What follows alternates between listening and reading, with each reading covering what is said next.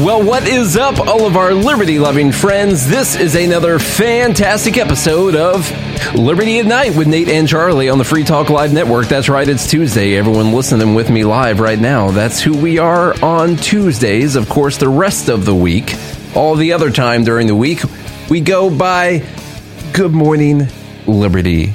And this is your favorite Liberty Time program every single day of the week when we want to. Yesterday happened to be a day that we weren't able to do it. I'm hanging out with the Fed Haters Club right now, which you can join for only $6 a month by going to joingmail.com. You can hang out with myself and Charlie live every day of the week when we want to. You can vote on Dumb Bleep of the Week and Dumb Bleep of the Year, and you kind of run the show. Honestly, the content of the show, the direction of the show is kind of dictated by the people that we're sitting here on a daily basis hanging out with. Look at all the power that you get for as little as $6 a month. And yes, you got to pay to vote. It is kind of like a poll tax on Fridays, and we appreciate everyone for doing that.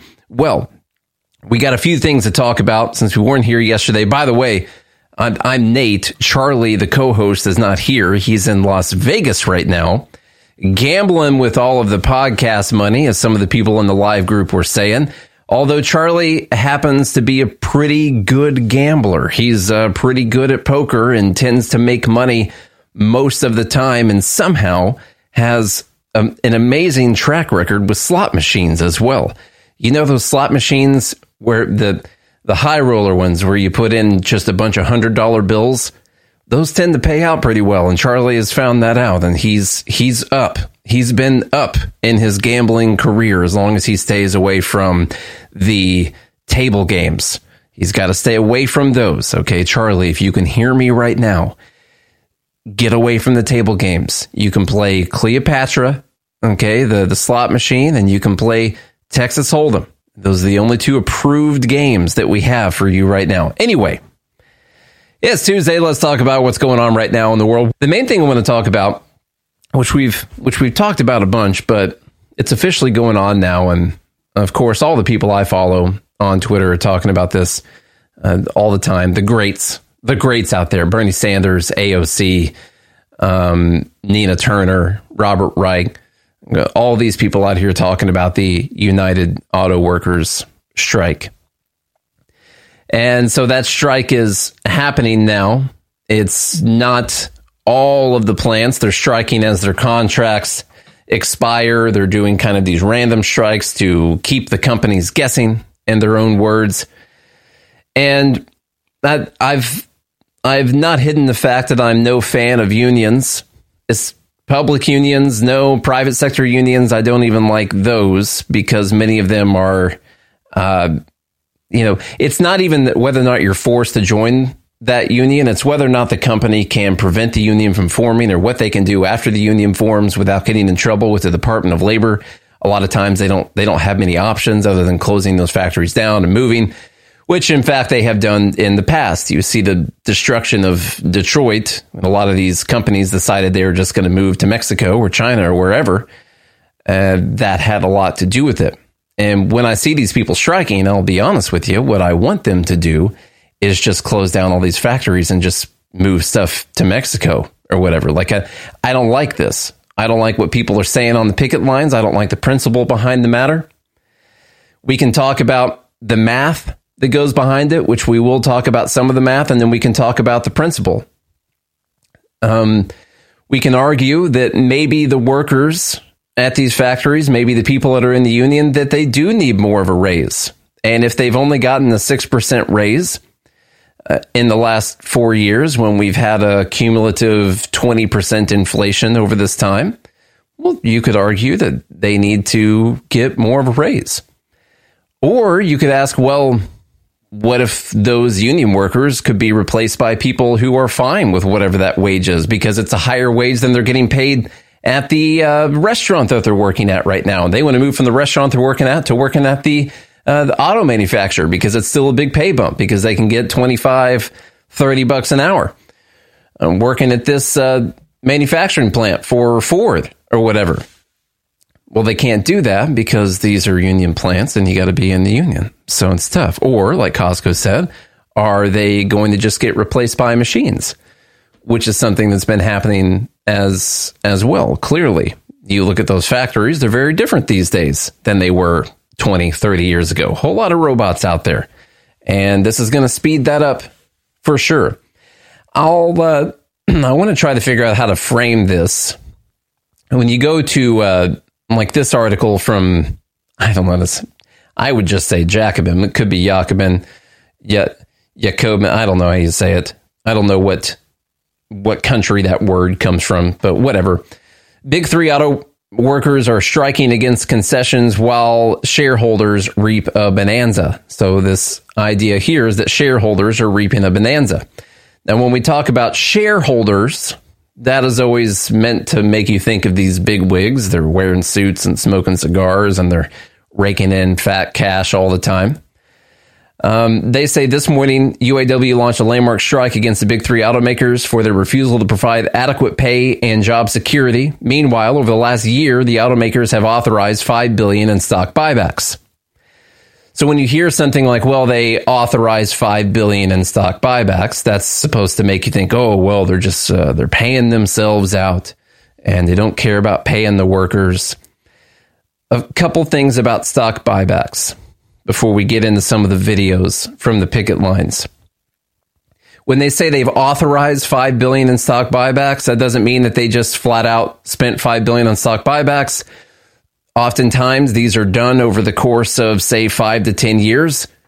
What they're doing is they're telling their current shareholders and investors that they're going to spend this much money in buybacks over the next 5 to 10 years, as long as the conditions are right for doing that. They may or may not do it, but they've authorized that much in stock buybacks. It doesn't mean that they just went out and did it.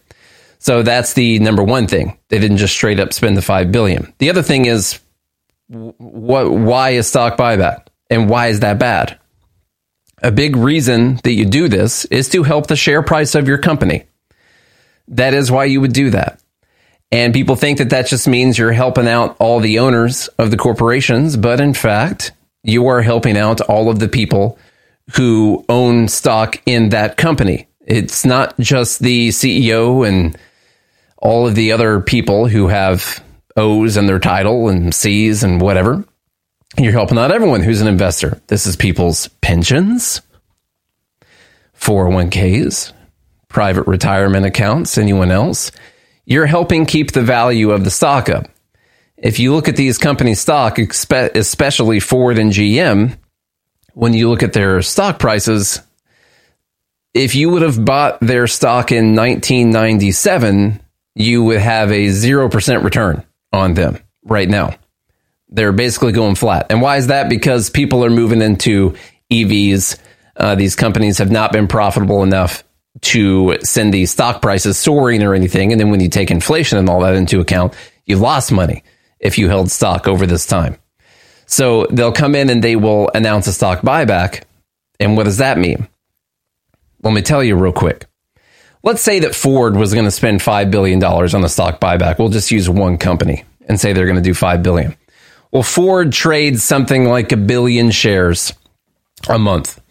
There'll be a billion shares bought and sold. So they got a specific amount of shares and people are trading that on the stock market back and forth, and they agree upon a price that they're going to trade it on back and forth. Well, when you say that we're going to spend $5 billion, well, that's 500 million shares ish of Ford stock, or 400 million, or whatever it comes out to. And so what you're telling them is there's going to be a lot higher volume because we're going to come in as a buyer of the stock. And so it's not just going to be all the normal volume that there is. It's not going to be all the normal buyers. We're telling you there's going to be another buyer, and it's going to be a big buyer. It's going to be us, and we're going to be spending $5 billion on the stock. So you don't want to get rid of your stock right now because we're about to increase the demand for these shares. Not only that, as they're buying back the shares, they are removing shares from the market. I don't want to get too far into the weeds here, but there's a certain amount of shares out there available for people to trade on the market. All right. As they buy that back, they remove shares from the market, decreasing the quantity available and increasing the demand for those shares because they're becoming a buyer of them. That can send the stock price up as well. All right. It's not just good for all the big wig owners of the company. It's good for everyone that owns it. They're not just saying we're going to buy $5 billion worth of stock from the CEO. They're saying we're going to buy $5 billion worth of the stock. That benefits anyone who owns the shares of the company. They're just going to go out there and buy them. Anyone can sell them that stock when they go to buy it. This is the case when they're not just buying preferred shares that only the owners of the company own. Okay, those are a little bit different. Those are not what I'm talking about right now. And so when you hear people talk about stock buybacks, you're supposed to immediately think it's a bad thing. But it's not immediately a bad thing. It's good for anyone that wants to be an investor in the company because it can help keep the price up. And it's good for the company because it keeps people investing in it, and they need people to invest in it so they can spend that money on whatever it is they want to spend it on. So those are good things. It's not immediately a bad thing. I'm not saying that it's never just to enrich the top bigwigs at the company, because they also happen to have a lot more shares than most other people would, but that's not the only thing that happens. I want to play some of the videos from the picket lines, and I'll tell you why this has been concerning to me. One of the things concerning is exactly what's on screen right now. You've got people like Bernie Sanders out there speaking at these rallies. Why is he out there speaking at these rallies? Because what's happening with UAW and the message that they're preaching to their workers is exactly the kind of message that we've been hearing Bernie Sanders and AOC and others like them preaching to Americans and the world for years and years now. It is a very socialist, worker ownership, anti-capitalist message. So there is a reason that people like this go out there and speak. And so when I hear the UAW president speaking, or I hear the people on the picket line speaking, it's basically things coming from the brain and the rhetoric of people like Bernie Sanders. I'm not saying it's directly tied to him, but there is a reason that he's out there speaking. We'll play, this is kind of the hype video, stand up and strike, right here for UAW. I hope you like my singing right there. It's very good. So let's play this couple minutes.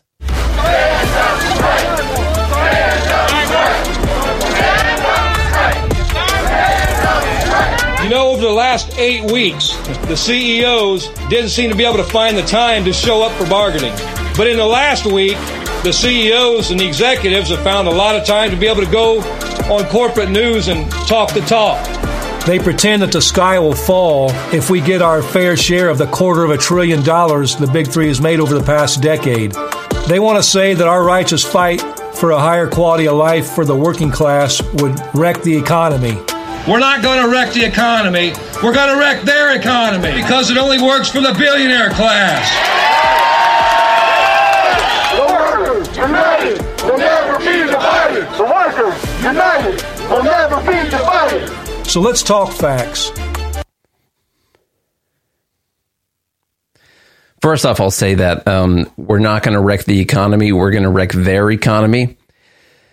What kind of a self-defeating message and ideology is that? Their economy is the one that all of this money is coming from. And you'll see this doesn't just have to do with UAW and the big three auto manufacturers. This is socialism in general. They can't look towards the future. You look at any cases throughout history, Venezuela would be a really good one, where you get all this money coming in from oil and they decide that they're just going to pay it all out, all the money that's coming in. They don't invest towards new things. Instead, it should all get paid out to the people. And then what happens when you're not up on the technology, you haven't been innovating? You see what happens. You're not able to refine oil. You're not able to ship oil, stuff like that. So now let's get into the facts, as they say. In just 4 years, Big Three profits have shot up 65%. Business is booming. Okay, first off, this is a common thing I've been hearing. In 4 years, the Big Three profits have shot up 65%. Now, that's not entirely incorrect. Technically, it's not entirely incorrect. This top chart, this top thing I have on the spreadsheet, if you're watching the video on YouTube or Rumble or whatever, and you can check that out. This top thing here shows Stellantis, GM, and Ford. And you look over the last 4 or 5 years and the percentage change. 2018, I'm just going to do 2018 to 2022. 15 billion in total net profits for those three. And in 2022, 24.75 billion in net profits for those three. That is an increase of 64.12%. Okay, so they say 65%. That's fine. That's fine. There is a caveat to this, and I wanted to get this point across. Stellantis is an outlier here, and this just matters when people are using these arguments to make the case for why they should be able to charge all this money. And we don't even have to make the math case. We can make a philosophical libertarian case for the auto manufacturers should pay out whatever it is that they want to pay out to their workers. And if those workers don't like it and they can get a better deal somewhere else, then they need to go work somewhere else. That's what they need to do. And if other people will come in to that factory and work and they'll be happy with $25 or $30 or $35 an hour, then that's great. That's how the market works. But when you throw the union on top of that, that's no longer how it works. They're going to try to force them to pay higher wages instead of those people just going to where their skills are more highly valued by other companies, which is the way that we would like to see it. But we're not going to see that in this case. Stellantis is a big outlier. Here's an important. Stellantis is a merger between Chrysler, Fiat, and this PGA group. I think it was PGA. I can't remember what it is now. It starts with a P, whatever group.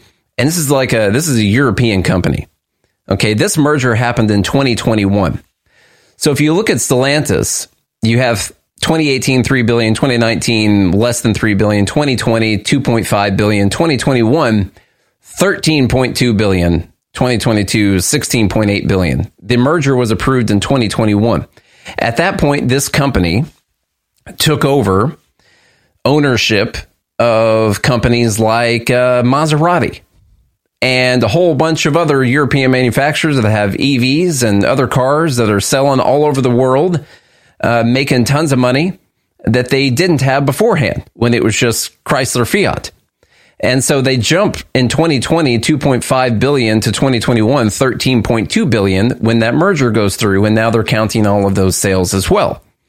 So when you're talking about the percentage change and the net profit with all these companies, that's an important thing to remember because that is a giant portion of the change. In fact, if this merger didn't happen, and by the way, Maseratis aren't made in the U.S., okay, if this merger didn't happen and Chrysler Fiat just kept going the way it was, and I was even generous with the numbers, and you gave them $3 billion in 2021 and $5 billion in 2022, assuming that their profits jumped 40% from 2021 to 2022, then you've actually got a 14% decline in net profits over that amount of time without that Stellantis merger bringing in all of those European brands. So things are not quite what they seem.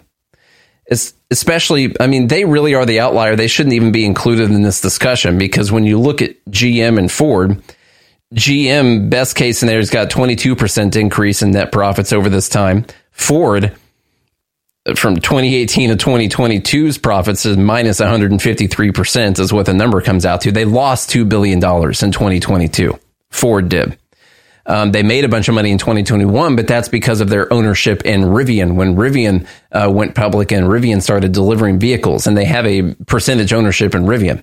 And so they took in a bunch of increase gain on their Rivian investment that they made. And that's the year that paid off. And then 2022, they're back down to losing $2 billion. 2020, they lost over $1 billion.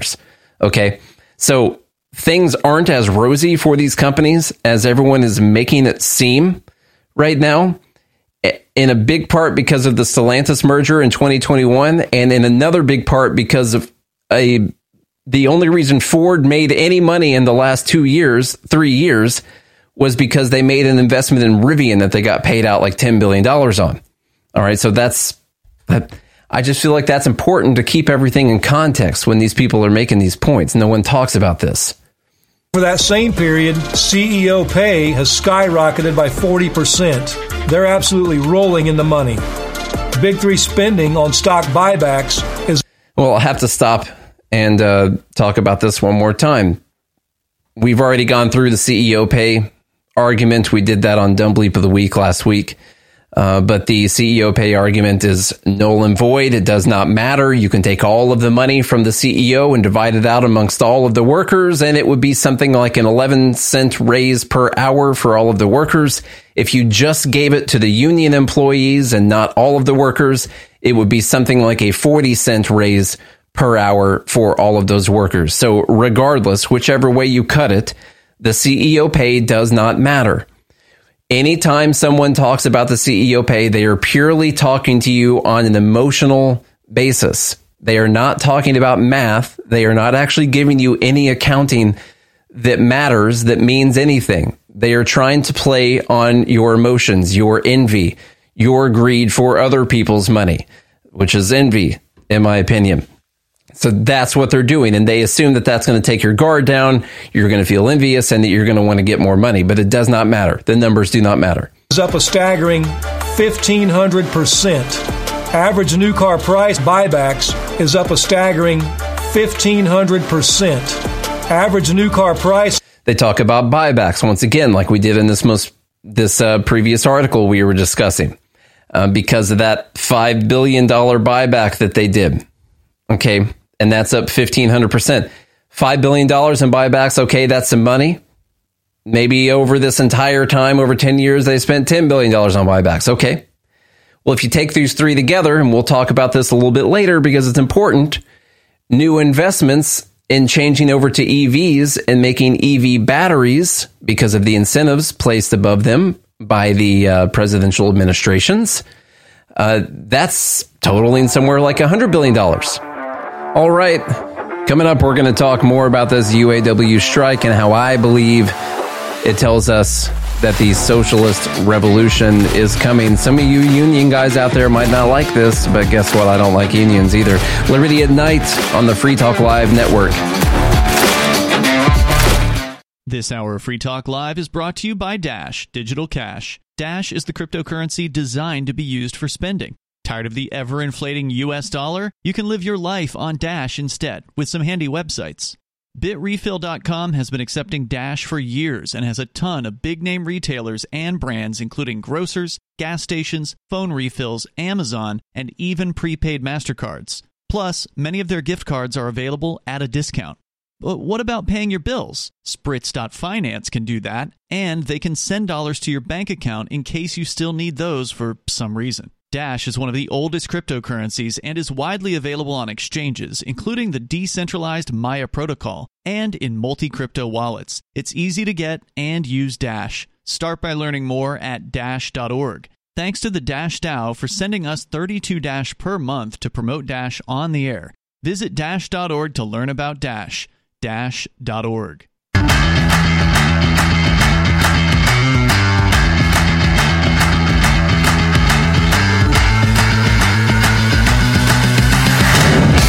What's up, y'all? This is Liberty at Night with Nate and Charlie. Nate Thurston here from Good Morning Liberty. Charlie's not here for this segment or the last one. He'll be here for the rest of the show. Before that break, we've been talking about this UAW strike, and I told you, I think the socialist revolution is coming. We were talking about the stock buybacks and how UAW is making a big deal out of those, but they're not talking about the investments these companies have been making. And so why look at the stock buybacks and say, well, they've been able to do this, so we should get paid more money, when they've done 20 times more in that in investment towards new technologies? It's because you're trying to make people envious once again and get them to do whatever it is that you want them to do. Prices are up 34%. They're price gouging the hell out of the American consumer. Inflation's up 20%. I didn't plan on spending this much time on this video, but new car prices are up 30-something%, and that's price gouging. Or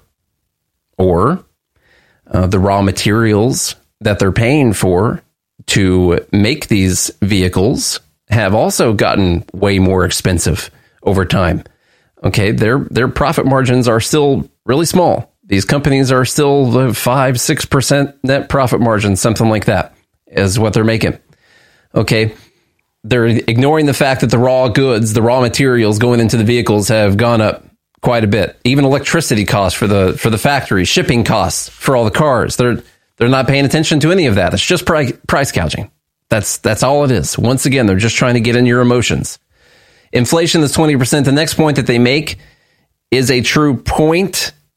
Inflation 20% over this time they're doing since the last contract that they did. And I believe their pay went up 6% over that time. Is that the automaker's fault that inflation was 20% during this time? Or did it have something to do with the government printing trillions of dollars?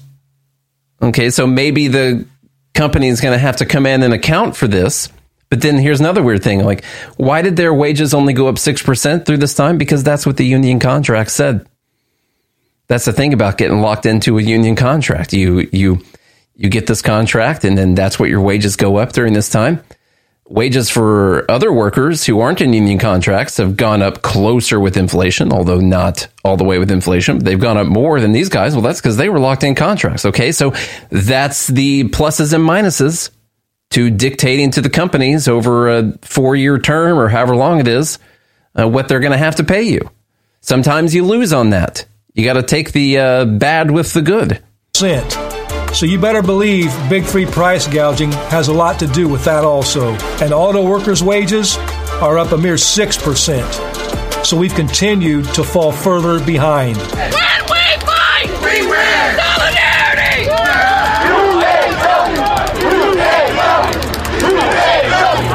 In their economy, one of our workers would have to work 400 years to make what a CEO makes in 1 year. So that argument right there, one of our workers would have to work 400 years to make what their CEO makes in 1 year. That's an emotional argument. You could say that to someone and they could feel like they've got no chance of ever getting ahead or whatever. But it has no bearing on what people are getting paid. Like it doesn't matter. You can do the math on it. You can easily do the math on it. And it doesn't matter. You could double the CEO's salary. You could triple the CEO's salary. You could pay the CEO 20 times more, and it might not equal, if you took all that money and gave it to the workers, what they're asking for a raise right now.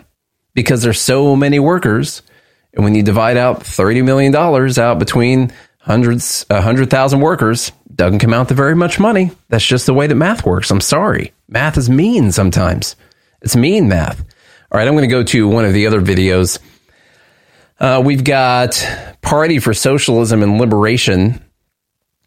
So you got some great people posting stuff out here. Let's see what some of these workers that are striking are saying. You get a raise of every other year, 45 cents. 45 cents. Him, me, him, Oscar. That's our raise. 45 cents every other year. Not every year. Every other year. The retirees out here can barely pay for their prescriptions. I mean, they done gave 30 years, 40 years of their life. They can barely put food on the table. You got people working in these plants that can't even buy the trucks and the cars that they build. 1, 2, 3, 4. We don't take it anymore. 1, 2, 3, 4. We don't take it anymore. We've had a 6% raise over the last 4 years. The high wigs or big wigs or whatever you want to call them, they've gained 40%, which is crazy. The way the system is built right now, it's not built for the middle class and the lower people to win. It's not, and if we don't do it right now, your kid's gonna be in trouble. So they're all out there echoing Bernie Sanders, democratic socialist communist arguments right now on the strike, on the picket line for the unions. And so you ask me why I don't like unions, is because this is the mentality that has to go in to having a union. It is an anti-capitalist mentality. It's an anti-business owner mentality. It's a pro-worker, and hey, I'm pro-worker. But there's different ways to be pro-worker. That's why we believe in a free market. You want people to have more opportunities out there. And like I said, if this guy right here on screen is not making enough money to help his kids or do whatever it is that he's trying to do, then I would recommend that he get a job making more money somewhere else. But he might not be able to. He probably can't. And so why does he just automatically deserve more money if you can't command more money like that in the market? Here's another person talking about some of the same stuff. It would take just somebody like me 40 hours a week. Yeah. No overtime, 365 years to make what our CEO made at Stellantis in 1 year. 365 years. I don't know that you need $22 million a year to enjoy yourself. I don't know. I wouldn't be able to sleep at night. That's just the person I am. I agree. Like making that money, like knowing that there's kids on the street, homeless, like that's just me. I don't know. They're a different kind of breed, I think. I just now, after 8 years in August, I just now reached top pay. Yeah. And I just now started making, I think, $1 more than what my mom made when she retired. In 1997. So 25 years later. Yes. I mean, eventually in 10 years, you're going to have a lot of money or you're going to struggle. There's not going to be any happy meet. I hope that doesn't happen, but it worries me that it will. So yet again, the argument that she'd have to work 365 years to make what the CEO makes, and she wouldn't be able to do that. You know, she just wouldn't be. Well, then don't worry about it. There's one person doing that has nothing to do with your wage. And then she goes into talking about, well, there's a lot of people that are hurting out there that are struggling. There's people in the streets. There's hungry kids or whatever it is that she was talking about. But she's not talking about giving that money to them. She's talking about the company needs to pay billions and billions more dollars to the people that are working for this company. And they're making some of the best wages that are out there in the economy right now. Some of these people making that. It goes from $18 to $32 an hour. When you look at the total compensation, these are numbers that the companies have been throwing out, and it's important to look at it. When it goes to total compensation, pension and benefits, stuff like that, they say that they're actually paying $66 an hour for their workers because of all of the benefits. Now, I haven't done all the math on that. I haven't looked into it. There's several people that are throwing those numbers around, the CEOs of the companies and stuff like that. Maybe it's all propaganda. Maybe it's all made up. I don't know, but that's total compensation. And we're talking about the CEO's total compensation. So I think we should compare total comp to total comp. And in my opinion, I think we should. I believe we got one more video here. Let's see. Yep. And here we go. The more I think about it, you hear this term income inequality. I think that's the wrong term. This is just theft. It sounds to me like these companies are wage slavery, you said. Yeah, wage slavery. I mean, how can someone work 6 hours, 6 days, 10 hours a week, or 10 hours a day, and still not be able to afford? We can't even afford a cat. We wanted a cat. Like, a cat, you said? We get kids. We can't afford an animal. We wanted an animal. Like, I can't afford the house plants I have just to water them, and buy soil. Well, get rid of your house plants. Just put them outside in nature. You can't afford a cat? Don't get a cat. All right. Put it out in nature, too. The cat's a prisoner anyway. I feel bad. Every time I open the door, the cat is trying to go outside. I'm like, no, cat, you got to stay in your cell. You got to stay in your prison cell. Okay. So I don't know. Maybe don't imprison helpless animals. They want to come inside, too. They just want to go. They want to do both. You know how cats are. They're curious about stuff. But this is theft. This guy says the more he thinks about it, it's wage slavery. It's theft. It's not theft or all of the taxes that are being taken out of these people's paychecks without their consent, and all of the inflation that has happened over the last few years without people's consent. That's not theft. It's that these companies aren't paying more money than they might even be able to afford to these workers. And the thing is, they're going to do the math on this, and it's going to work out to where they'll have to raise the price of the cars. They're going to have to decrease the amount of workers that they have. They might have to move some factories overseas, or they might have to invest less in some of the things that they're wanting to invest in right now. Like that, That's just what's going to happen. You're not going to get around it. The companies can't just lose money every year, and they want to make a certain amount of money also. So they want to make 4% or 5% every single year to be a good company. People aren't going to invest in it if they're not making that much every year. So we'll see what happens. I'm not going to go through the rest of this article we were just talking about, but let's talk about some of the reasons why this is happening. They put out stats like these companies have made a couple $100 billion over the last 10 years. Now, that's true. When you look at their net income, I was going through some of their statements. You could see I was looking at some of their numbers. It's true. They have gone through and made a couple $100 billion over the last 10 years. But what have they been doing with it? Well, they're not just paying it out to the people up at the top. It's not even sitting in their bank account, because you can look at their cash balances, and their cash balances haven't changed that much over that time. I think GM has $20 billion in cash. Ford, I think less than that. Stellantis is probably doing the best out of all of them, but we've already talked about some of the issues with Stellantis. What about some of the rules that the government has placed on these companies? We talked about this when they announced it last year. New EPA rule, U.S. fuel economy rules, will soon require 49 miles per gallon average. Now, that takes a lot of innovation to get to that, 49 miles per gallon average. The way you're going to do that, you're going to have more hybrids and you're going to have more EVs, and they're going to be required to have this. I think this is like by 2030 or so, they have to have 49 mile per gallon average. It might be even sooner than that. So they put these rules over the top of the companies, and you're talking about Fords and Chevys and Dodge. You know, they're not exactly known for their amazing fuel economy. They're not like Tesla, who comes in and only does EVs, and so clearly the miles per gallon doesn't apply to them. They've got to retool their whole setup to be able to do this. All right, they're not set up to be EV companies. This has been a big transition for them to switch into EVs and hybrids. Massive transition for them, which requires a lot of money, billions and billions of dollars it requires. Now, in the Inflation Reduction Act, here's an article that we've discussed in the past. Biden's EV push could end up costing taxpayers 4 times more than advertised.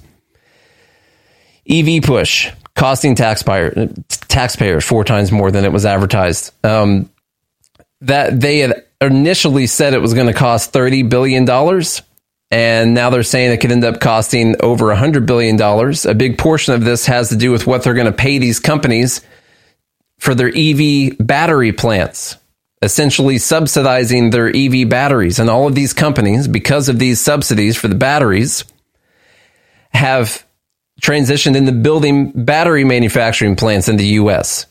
Billions and billions of dollars into this. Let's see. Following a rash of new battery investments totaling more than $73 billion from these companies, $73 billion in 2022 alone, they have put into making batteries, because the government's going to be subsidizing the batteries for them. Okay. You got Ford saying that they're going to receive $7 billion in tax breaks from 2023 to 2026. GM expects $300 million just in 2023. $17.5 billion between 2023 and 2026 for the automakers, and that's including Tesla, that the government's going to be paying out. And that's just batteries. And so they put this incentive over the top of the companies, and they say, well, you know what we're going to have to do? We're going to put all of our money into making batteries, so we don't have to buy them from China, because that's what people are worried about. What's the other thing that's happening? Well, the government is also doing this $7,500 tax credit for EVs. And so an interesting part here is that they're taking money from the people through taxation, and they're then turning around and giving it back to these companies, which we know, as we talked about in the past, is raising the prices of the cars that they're manufacturing. Then they take the tax money, which some of it got taken from the workers, by the way, and then they give it back to these companies for their higher priced vehicles. Of course, that's once they transition themselves into fully EV manufacturing companies. The problem that we're running into here is that you might not be able to do both of these things. Okay? Here's an article from, I think this year, Ford spending $11.4 billion investment in new EV battery plants. Previous year, 2022, Ford announces $3.7 billion to invest to build electric vehicles. Now, when they talk about the combined $5 billion in stock buybacks, that's supposed to make everyone really mad. Oh, they're wasting all this money. Well, just Ford in 2022, 2023, right there announced $14.7 billion investing going towards EVs and batteries. No one's talking about that. They're talking about like the $1 billion, $2 billion or whatever out of that stock buyback number, because that includes all of the companies. They're talking about that, and that's them being greedy and wasting their money. So the problem they're running into is that they're essentially being mandated by the government to transition into being EV companies. All right?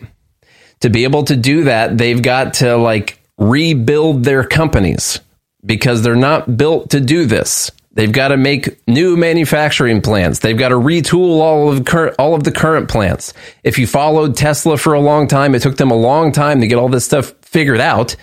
And that's what Ford and GM and even Stellantis with Chrysler and Fiat and all that, what they're trying to figure out. It takes a lot of money to do that. And so as they make these profits, the profits that people are worried about over the last 10 years, because we look at things in increments of 10 years, I guess, they can either take the $250 billion in profits and give it all to the workers that are currently working there, or they can take it and do this transition into green energy green vehicles or whatever. I don't want to say green energy because it's still going to be coming from dirty energy, most of it. Which one is it going to be? They're not going to be able to do both of them. So if this UAW strike ends up equaling the 40% or 35% pay increases that people want, that could end up costing these companies a lot of money. How much a lot of money?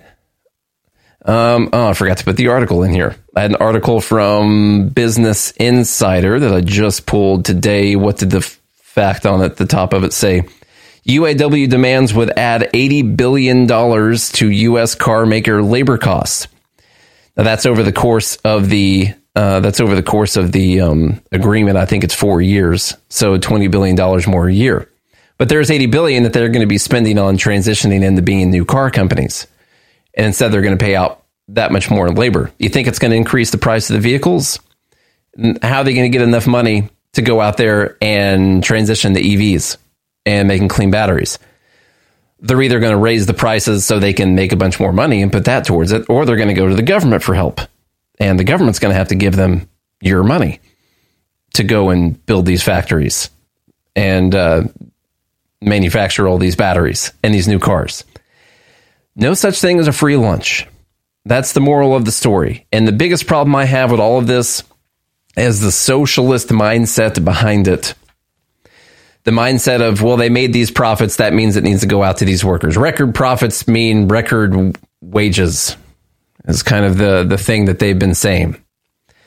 Record profits could mean record wages if you don't want to expand your business, or if you're not trying to entirely create a new business, like what these companies are needing to do right now.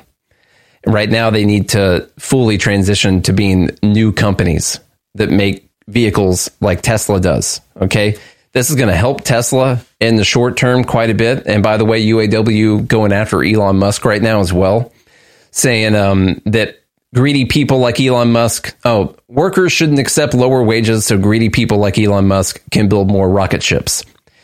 Now, on one hand, he's talking about the fact that Tesla is not a union automaker.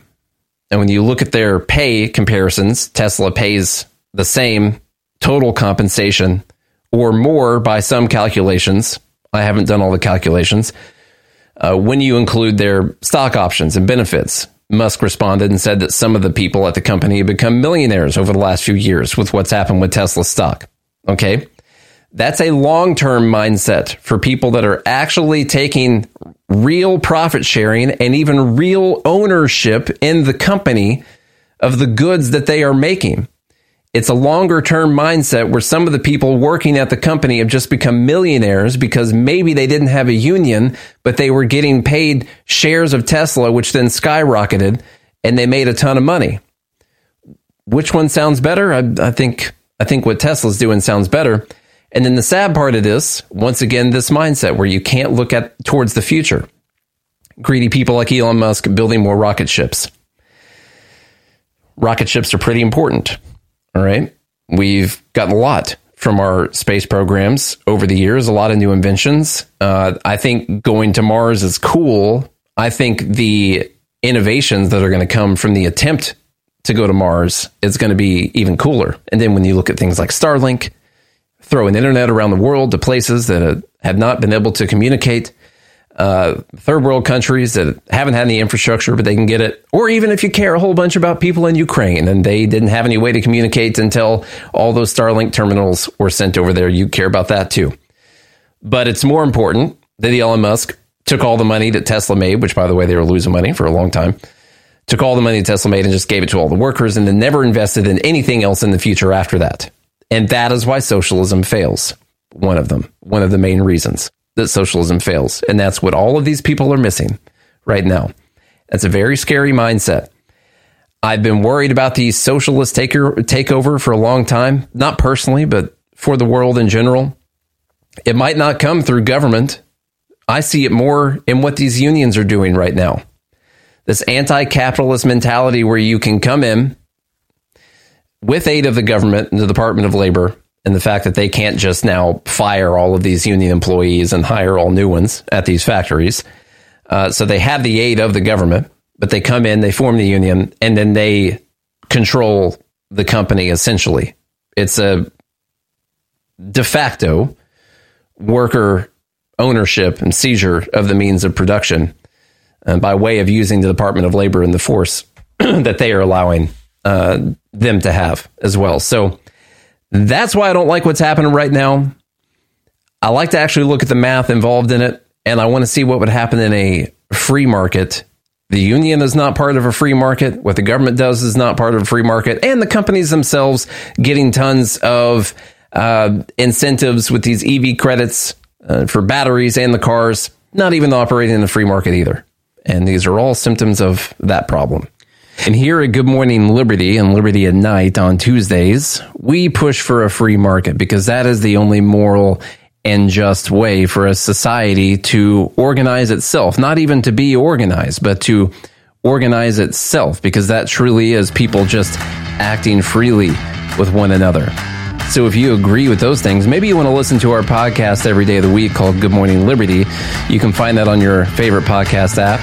You can find this Free Talk Live episode on their podcast channel. Look for Free Talk Live on your favorite podcast app, or you can go to BernieLies.com and find all of our stuff. Coming up, we're going to be talking about the antitrust case against Google and some of the dumb tweets from last week.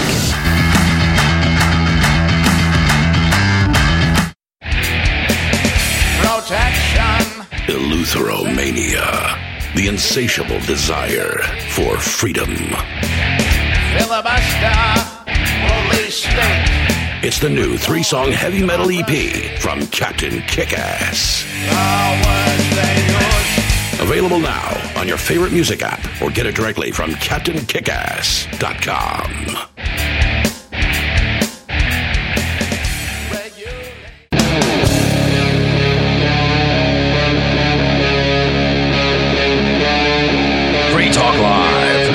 Well, what's up, all of our liberty-loving friends? This is another fantastic episode of Liberty at Night with Nate and Charlie on the Free Talk Live network. My name is Nate Thurston. Listen to Good Morning Liberty, our daily podcast, wherever you find your podcast. And this hour of Free Talk Live is brought to you by Dash Digital Cash. Dash is the cryptocurrency designed to be used for spending. Rising fees have made Bitcoin useless for purchases, but Dash continues to have fees less than 1 cent per transaction and has implemented really cool features to ensure it is undefeated as the most useful cryptocurrency in the marketplace. From a technical standpoint, Dash transactions are irreversible and its network is protected from 51% attacks by their chain locks technology. There's no need to wait for a confirmation before considering a Dash transaction complete, so it's great for merchants. Dash is one of the oldest cryptocurrencies and is widely available on exchanges and in multi-crypto wallets. It's easy to get and use Dash. Start by learning more at dash.org. And a big thanks to Dash DAO for sending us 32 Dash per month to promote Dash on the air. Visit dash.org to learn about Dash. Dash.org. I got a couple words to say on this. And first off, Charlie, I want to say a word about principles. And even though, like, let's say you hate a company or disagree with them and everything that they do, when you have principles in a scenario, then you can defend someone's right to do something or defend this entire system itself, even though you might hate the company or the person that the government is going after. And so this has to do with the United States versus Google and the antitrust case. Google has, they don't like us very much. I'll just say that. We got our strikes on YouTube. We've been shadow banned. It's been pretty bad. Now we're not just blaming other people, saying that we have no responsibility in the matter, of course. But our last YouTube short, you know how many views it got? 5. It got 20. 20 views. 5 times 4. You didn't let me finish. Even our shadow banned TikTok got way more than that, which of course we've get let out of that and back. It's been kind of weird. So YouTube, they censor a lot of things, especially once you get those strikes piling up. You can't handle the truth. They don't like basically. it. And but that does not mean that I want the government to come in and break them up or take away any of their rights to be a competitor in the market. Now think about yesterday's conversation. I'm curious at all if Google didn't comply with some of Size's requests. Well, and now there's an antitrust case against them. I don't think so, because this was started 3 years ago. It's just now getting the trial, but they started this lawsuit 3 years ago, or a little over 3 years ago, I believe. Could be. I mean, maybe it had something to do with it because COVID was still going at that time. But Google's always been pretty hardcore on these things. So I don't know. This what's her name? Lena Khan, I think is her name. Khan is her last name. I can't remember what her first name is. She basically hates all business, and she's the one who went after Meta because they were trying to buy a fitness app to put in the metaverse, and that it might hinder future apps that could potentially pop up. And if they already have one, then they'd be killing that market before it started. Stupid stuff like this. Yeah. Anyway, let's get into this. The Justice Department's case is... We don't have anybody doing fitness. No. Yeah. The DOJ's case is aimed at Google Search and whether the company has used illegal agreements to sideline its rivals and harmed consumers and advertisers in the process. Google pays billions of dollars to Apple, for example, to be the default search engine on the Safari browser. Google grew up... Now, that's really the main part of this problem right now, is that they pay Apple, and they also pay... They also have it on Android phones. I was going to say they also pay Google. They also have it pay themselves on Android phones and all the others to be the default browser. And you can, they're the default search on their default browser, because I still use Safari. Some people have Chrome on their phones, I guess. Yeah. I just use Safari on my phone. Is it bad? I got both. Depends on what I need to do. Anyway, because they're the default, that means that they're exercising some kind of monopoly power. And apparently... they made an agreement with another company. Yeah. Now, what I wonder is, if this is illegal for them to do, why isn't it illegal for Apple to take Google's money and make them the default browser? What law is Apple breaking in taking money from Google and making Google their default search engine on their browser? There's not one, is the answer, because they clearly can't point to the law. They just say, oh, Apple, you can't do that. You're breaking this law. There's not a law to point to for them to say that, which is why they're doing it. It's very weird. The weird thing about... imagine entering into agreement with someone, and then, the other party's okay, well, if we're going to do this agreement, you're going to be my default person, that's what I require for this agreement. And you're like, no, can't do that. No, can't do that. You just give me money, and then I can do whatever I want. Yeah. And I have to, you have to allow other people in to this agreement, whether you want to or not. Antitrust is notoriously as confusing as what you were just talking about. Like, here's the thing with antitrust cases. And I think I heard this in one of Ayn Rand's books or whoever, but you can be prosecuted for almost anything under antitrust law. If your prices are too high, you could be prosecuted for having a monopoly and price gouging people. If your prices are too low, you can be prosecuted for anti-competitive practices and trying to put your competitors out of business. If your prices match everywhere, you can be prosecuted for having a cartel and matching prices with all of the other businesses out there. And so any direction that they want, they can find a way to hurt your business. And so insane. You are always walking on eggshells. And that's why things like what we talked about with the censorship and what the Fifth Circuit Court ruled are so important, because these businesses can literally be breaking antitrust law at all times. And it just depends on when the government decides they want to try and prosecute them. And they might not even think they're going to win. They might not win this case, but they're going to annoy the heck out of Google and make them spend a bunch of money for years and years.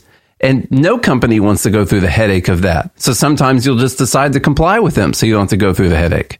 Well, the general counsel at the company wants to go through it. Yeah, that's true. They get paid for this, Now, this is interesting. Google grew up during an era of more relaxed antitrust enforcement, particularly against technology companies that developed innovative and often free ways to explore and use the internet. Efforts to regulate Google and other technology giants have failed to advance in Congress in recent years. In the absence of such rules, the government is trying to use antitrust law to govern competition on the web and put curbs on the internet's gatekeepers. Now, because the government should own the internet. Yeah. Oh, and they're literally saying that the lawmakers who are elected by the people to make laws and make regulations if they want to, well, the people who elect them aren't concerned enough about this at all. And so they're not passing any new laws or regulations. And so the federal bureaucracy, the Department of Justice, is just going to go after them anyway, even though the people that are elected by the people have decided that it's not important enough for their constituents for them to go after. I love this next paragraph. Why is Google facing a lawsuit? The DOJ and a group of states sued Google 3 years ago, alleging it illegally maintains a monopoly in online search and related advertising markets. Google has about a 90% market share in search and maintains its dominance through restrictive agreements with browser and phone partners such as Apple, Mozilla, Samsung, Verizon, according to the DOJ. God, did you guys hear that? Monopoly, 90%. Yes. Now, the other thing that I bet they're doing, I did not look into what they are calling the market, but when they say market share, a lot of times what they'll do is they'll narrowly define the market share. So they could say something like internet browser search engines, like specific, and then they'll say Google has 90% of that. What might not fit into that is ChatGPT or X or several other websites that people go and look for things, TikTok, things like that. So what they'll do is they'll narrowly define it all the way down to something. They did the same thing with Microsoft. They said it had to be a standalone computer running this system based off of this particular Intel chip. And so it basically narrowed the market all the way down to almost Microsoft, that Windows. That was it. Even though people were using Apple computers and Linux and these other companies at the same time, they narrowed the market share all the way down to whoever was using this one Intel chip. So they could narrowly define Windows market and say that they were controlling that entire market. And so they pull this stuff. They do this all the time. Okay. Even though this is the biggest one in 20 years, these deals, the government says, are illegal. Make Google the default search engine on most U.S. phones. Google's separate agreements with Android-based mobile device manufacturers forbid pre-installing or promoting rival search engines if they opt to take a cut of Google's search revenue. So if they want to take a cut of the revenue, they can't. Now remember, they can't pre-install. You can still download them or promote. Or you just, if you want to take a cut of Google search revenue, then they don't want you to do it. Look, if I'm going to pay you, I'm just asking that you don't promote somebody else because I'm paying you. Remember, like you're getting a cut. Did you know that? I mean, this is so insane. I don't even know. So we do advertisements for BetterHelp all the time. So insane. You know, remember BetterHelp? Mm-hmm. We can't do any agreements with any other providers that provide the same or similar service in the same field as they do at all. Like it's in our agreement. Like that we can't do that. Talking about spaces. No, not even talk about any of that stuff. So that's kind of a that's common because thing. BetterHelp has a monopoly. Yeah, and we are controlled. And you know who they're hurting here? Here's funny. Here's the victim. Microsoft. That's the victim in this scenario. All right. Bing. DOJ. Now, DuckDuckGo. It's kind of funny. It's kind of funny because this lawsuit was started 3 years ago. And if you pay attention to things like the stock market, you know that, well, Microsoft owns a big portion of, or did they buy out? Anyway, OpenAI, who owns ChatGPT. Google stock tanked when that whole thing happened and ChatGPT blew up because the word on the street is that all search is going to be going through things like ChatGPT, not through Google. This has happened since the lawsuit started. And that's when it Google was not going released before that. Bard, which failed miserably in their first test. And that is not accounted for in this lawsuit. This market is always changing. And so now people in the market are saying, well, all search is going to be going through basically ChatGPT, which is Microsoft. And Google's Bard is terrible. And they're trying to come up, Google is frantically trying to come up with something to compete with Microsoft in search right now, year of our Lord 2023. Not when this lawsuit was started in 2020. You can't make this stuff up, man. It's pretty great. And you want to know who else with this victim? It's kind of funny. The most search word on Bing is Google. Now, this is in 2021. But when people say their, Edge opens up to Bing, they search Google to go search things. Yeah. Okay. Because Google's better at searching, I guess. Yeah. I don't know. Or it's just, once you have your brand to a point where it's a verb, you Google things. Right. Then you've reached kind of peak brand. You've won. Yeah. Okay. Kind of like how Twitter used to be when you would tweet things. Once you're a verb, you've made it. You don't take away the verb, Elon. It's a terrible idea. Okay. I get it. The name's dumb or whatever. But anyway, these things bother me even when it happens to a company that I don't like. Okay. And I think that that's an important thing to note. Well, and here. the biggest reason is because this only harms consumers. It does. They say they're protecting consumers, but they're doing the exact opposite because now when they break Google up, or if they end up doing it, or whatever the case may be, what's going to happen is these types of things are just going to get more expensive, or they're not going to be as good. And so now you're just harming consumers. And as you mentioned, the market takes care of itself, right? Yeah. The government doesn't look into the future and like, okay, well, what does not exist right now that may exist in the future that could completely overtake Google, like AI, and is it going to be better? Because Google's been focusing a lot on search to be the best search. They didn't have as big a team or as much investment in AI as some other people were because they had the incentive to overtake some of that market share. You know who did think about this outside of the government? Microsoft did by buying 10% of OpenAI way back when.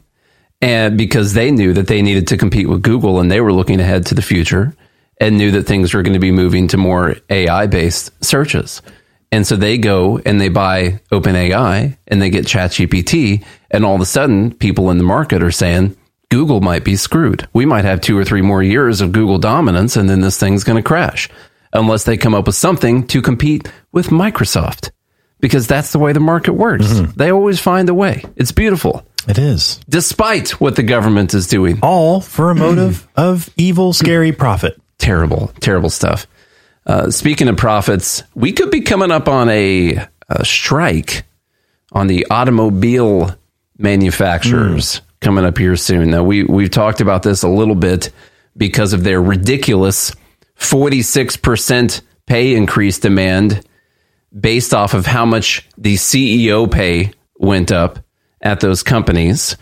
So we have mentioned this several times, but there's just over 24 hours left before this deadline, Charlie, and they're nowhere close, apparently. They're not talking about all of them striking, but if you want to read through some of this or whatever you want to do. With just over 24 hours left before a strike deadline, UAW President Sean Fain said Wednesday that offers from the companies aren't enough and the union is getting ready to strike. Automakers contend that they need to make huge investments to develop and build electric vehicles while still building and engineering internal combustion vehicles. They say an expensive labor agreement could saddle them with costs that would force them to raise prices above their non-union foreign competitors. And they say they have made fair proposals to the union. So let me read that again. Yeah. They say an expensive labor agreement could saddle them with costs that would force them to raise prices above their non-union foreign competitors. Does the union have a monopoly in this case? Should we break up the union? Should we do an antitrust case that against might be the something union? I could get behind because they're forcing them to raise their prices. There's an important thing in here, which is that they're trying to do this transition to electric vehicles. Only Tesla has figured that out so far. These other companies have not figured it out. They're not making money off of it yet. It took Tesla a while to make money off of it, but they lost a lot of money in the process. These other companies like GM and Ford are not doing well on it. Ford's losing a ton of money switching to electric vehicles. But guess what's happening? The government is essentially forcing them to switch over to electric vehicles. And so they're all trying to do this, and they're burning through a ton of money. And while they're making money GM's right now, leading the way, though. They're leading the way. While they're making a ton of money right now, they're making a ton of money off of their combustion engines with ICE, internal combustion engines, vehicles, not off of the electric vehicles. And so they still need to pivot into this. But what the workers are saying is, well, you guys made a lot of money. That all needs to go to the workers because without us, you wouldn't have made it. And there's been this argument really, really prevalent since the UAW thing, but their profits are going up, which means worker pay needs to go up, right? And okay, that's a conversation. Profit going up, worker pay can go up. Or there's other thing. What if the profit goes down? Should the worker pay go down at that point? No, never. Well, I've made that argument. Nina Turner has responded because a lot of people are saying that. She said, it does go down. Workers are laid off when profits go down. So they fire people when profits go down. And so the alternative, like if you're going to make that analogy, is when profits go up, don't businesses hire people? And that's the thing that these kind of folks, the socialist, leftist kind of folks don't see, is that if you make a bunch of profits, you can invest in more production. And so you, instead of just taking, let's say you got 1,000 workers and you make all this profit and you're like, well, we're going to just pay these 1,000 workers a bunch more money and just keep on trucking. Well, what if we double our workforce and go to 2,000 workers with this extra profit? Well, now you could say, well, the company had a lot of profits and they didn't give it to any of us. Look at that. Well, they hired 1,000 more people. They gave it to new people. Yeah, that's where the money went. To increase more production, to make more money. Which I didn't pull any of it up. Maybe it's a dumb bleep. Some guy responded to me and said, well, more production, that just means prices are going to go up. Huh? What? Huh? Or they invest in more technology, which makes it easier, more efficient. Yeah. It actually brings the costs down. It kind of seems like it would bring costs down. The only reason why vehicle prices are getting more expensive is because there's more regulation to comply with. Yeah. There's obviously more features and different things they're putting in. They're getting vehicles. better. Yeah. To make them better, safer, all kinds of things. But a lot of it has to do with forced government regulations, like the cash for clunkers that were there in Obama. Well, they also do these things like a company must have an average, I'll just pull a number out, 25 miles per gallon across all their vehicles. Mm-hmm. And so they have to drop off some of the cheaper, lower end vehicles that get worse mileage, also trucks, stuff like that. But I think I don't know if they do it across all vehicles or classes, but what ends up happening is they'll get rid of the cheaper vehicles that weren't as fuel efficient. And I've got one of the last V8 Toyotas. Really? Yeah. Don't even make V8s anymore, huh? Nope. Got that thing back in 1780. Wait, what number is it? All the new Tundras have a V6 with a turbo. What's the special 1794. 94. What's special about that year? I don't know. They just picked it. They're like, 1794. It's a big year. I mean, they're Japanese, so who knows what they were. That's true. It could be anything. Something could have happened in Japan in 1794 that led them to make one of the best trucks ever made. Okay. I think. Let's see. If the companies continue to bargain in bad faith or continue to stall or continue to give us insulting offers, then our strike is going to continue to grow. A lot of continues in there. That says Fain. He said the targeted strikes with a threat of escalation will keep the companies guessing. That's what I like to do with my boss. Got to keep them guessing. Guess what I'm going to do? You have no idea. The UAW started out demanding 40% raises over the life of a 4-year contract, or 46% when compounded annually. And coming up, we're going to keep talking about this UAW conversation as we have been. It's a pretty big deal right now. And then we're also going to get into this medication that we've all been taking over the counter for like 20 years that the FDA just voted unanimously saying, yeah, it doesn't work. Like no one says it works. Okay, including the FDA. What are they going to do about it? I don't know. This is Liberty at Night with Nate and Charlie on the Free Talk Live Network from Nashville, Tennessee. So you've signed the Shire Society Declaration and are planning your move to New Hampshire to be around more liberty-oriented people. Next, sign up for the Shire Society Forum at forum.shiresociety.com. There are a bunch of people there who are already in the Shire, and they want to meet you. If you're already in the Shire physically, you should also come by the forums. Remember, not everyone uses Facebook. New people are signing up for the Shire Society Forum every month, so drop in and say hello at forum.shiresociety.com. All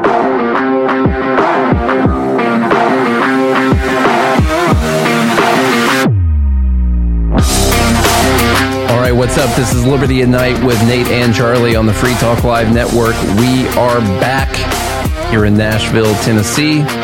We've been talking quite a bit about this UAW strike that's going on. Of course, I haven't been too happy with that. Charlie's not too happy with that. By the way, if you want to hear our daily thoughts on this, you can go to BernieLies.com. That'll bring up all the links to our podcast on all the different apps, our website, goodmorningliberty.us. That's our daily podcast that we do. So you can check that, and let's get back into this conversation. Charlie? Initial offers from the companies fell far short of those figures. The UAW later lowered its demand to around 36%. In addition to general wage increases, the union is seeking restoration of cost of living pay raises, an end to varying tiers of wages for factory jobs, a 32-hour week with 40 hours of pay, the restoration of traditional defined benefit pensions for new hires who now receive only 401k style retirement plans, pension increases for retirees, and other items. So they want a guaranteed retirement that's not exactly based on how much money they put in, like a 401k would be. They just want to buy into this failing, terrible. Listen, a lot of people got pensions out there. I got it. But listen, you're probably taking more back than you put in, and you're helping bankrupt not only the company, whatever state it is, now that they're the ones that made these deals and everything, but pensions are freaking terrible. But that's what they want. They don't want the 401ks because that's like, so the company's based off of the actual money. The companies upped their wage offers, but he still called them inadequate. Ford offered 20% over 4.5 years. GM was at 18%, and Stellantis was at 17.5%. That's Chrysler, I think. The raises barely make up for what he described as minimal raises of the past. In 2019, the 2019 agreement, the union got 6% pay raises over 4 years, with lump sums in some years, as well as profit-sharing checks. Top pay for assembly plant worker is now $32 per hour. 20% would be an extra. They'd be at $40 an hour. Yeah. More than what a nurse makes starting out. So All three companies' offers on cost of living adjustments were deficient, he said, providing little to no protection against inflation or annual lump sums that many workers won't get. And like, you can see we make these arguments that inflation hurts poor people and all it does is just make everything more expensive. And everyone's like, well, blah, blah, that's not true. You actually see it play out in things like this. Cost of living. Right. Because, and they'll literally come out and say, it's like, oh, there's no protection against inflation. We need the cost of living raises to combat inflation. And now, otherwise we're getting poorer if we make the same amount of money and there's inflation. Because of the inflation, they're talking about a potential strike where they shut down auto production, which would be really bad. I don't know if anyone knows this. That would be a pretty bad thing for a bit. And that's, like you said, that's a symptom of the high inflation, which is a symptom of all the printing of fake money and sending it out to people in the first place. And I wonder who was talking about that happening. And it is, like from the group and I want to go back to the videos of all these people that, like, when we started talking about this, that would come out and just talk about modern monetary theory and how people who talk about spending government money, it causes inflation, are stupid. There's and they been don't profits understand. over people and all that. You know? And it was transitory. Like, they said all of these incredibly, incredibly dumb and ignorant things. And here we are a couple years later, and everyone's just like, I want to take these people to task. Mm-hmm. They'll have a reason for why it's not. Of course they will. For why it's not that. Of course they will. They can't actually They'll have someone else to blame. Yeah, there's no self-reflection whatsoever. And the thing is, unions, kind of what someone said in the group here, and what we alluded to earlier, I see unions as monopolizing labor. Like, they're creating a labor monopoly where, if GM had a monopoly, the government would see that as a bad thing, But if a union had all of the GM workers and they were dictating whatever they wanted from their side of the aisle, and GM had no other option except for to use them, well, that's also a monopoly. And why is that not a bad thing? I don't know. I can't tell you, except for they want to stay in office and they care about voters voting for them. And GM is just a few people who run the company. And then how is that not bribery? People in the union. I know. Because then you got the union who pays for all of this for their campaigns. So it's clearly a monopoly, in my opinion, which is why we stuck it right after that monopoly piece. Mm-hmm. This show is sponsored by BetterHelp. Sometimes we're faced with a crossroads in life and we don't really know which path to take. Maybe you're thinking about a career change or feeling like your relationship needs a little love. Whatever it is, therapy can help you map out your future and trust yourself to find the way forward. I've done therapy in the past, and honestly, it helped me quite a lot.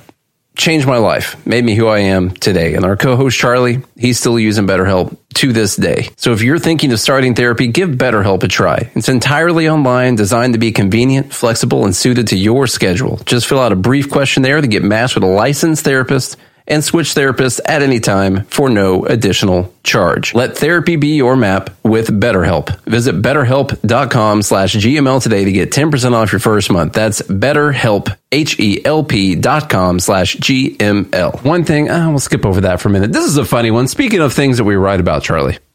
Oh. Got another story here from the New York Times about Russia. Pretty much every day, isn't it? It's pretty. Yeah, this is like, it's like a white foot Wednesday when again. We are wrong. We admit it. I know. But it doesn't happen very often.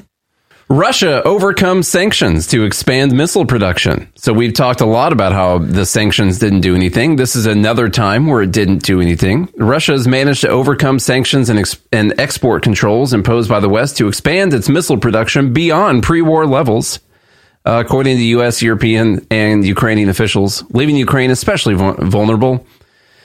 In addition to spending more than $40 billion providing weapons for Ukraine, the U.S. has made curbing Russia's military supply a key part of its strategy to support Kyiv. As a result of the sanctions, American officials estimate that Russia was forced to dramatically slow its production of missiles and other weaponry for 6 months. But by the end of 2022, Moscow's military-industrial manufacturing began to pick up speed. American officials who spoke on condition of anonymity to disclose the sensitive assessment now concede Russia subverted American export controls using its intelligence services and Ministry of Defense to run illicit networks of people who smuggle key components by exporting them to other countries from which they can be shipped to Russia more easily. So they just send them to another country that will then just send them to Russia, and then the sanctions don't matter. In less than a year since the war began, Russia rebuilt trade in critical components by routing them through countries like Armenia and Turkey. Less than a year it took them to figure out how to reroute.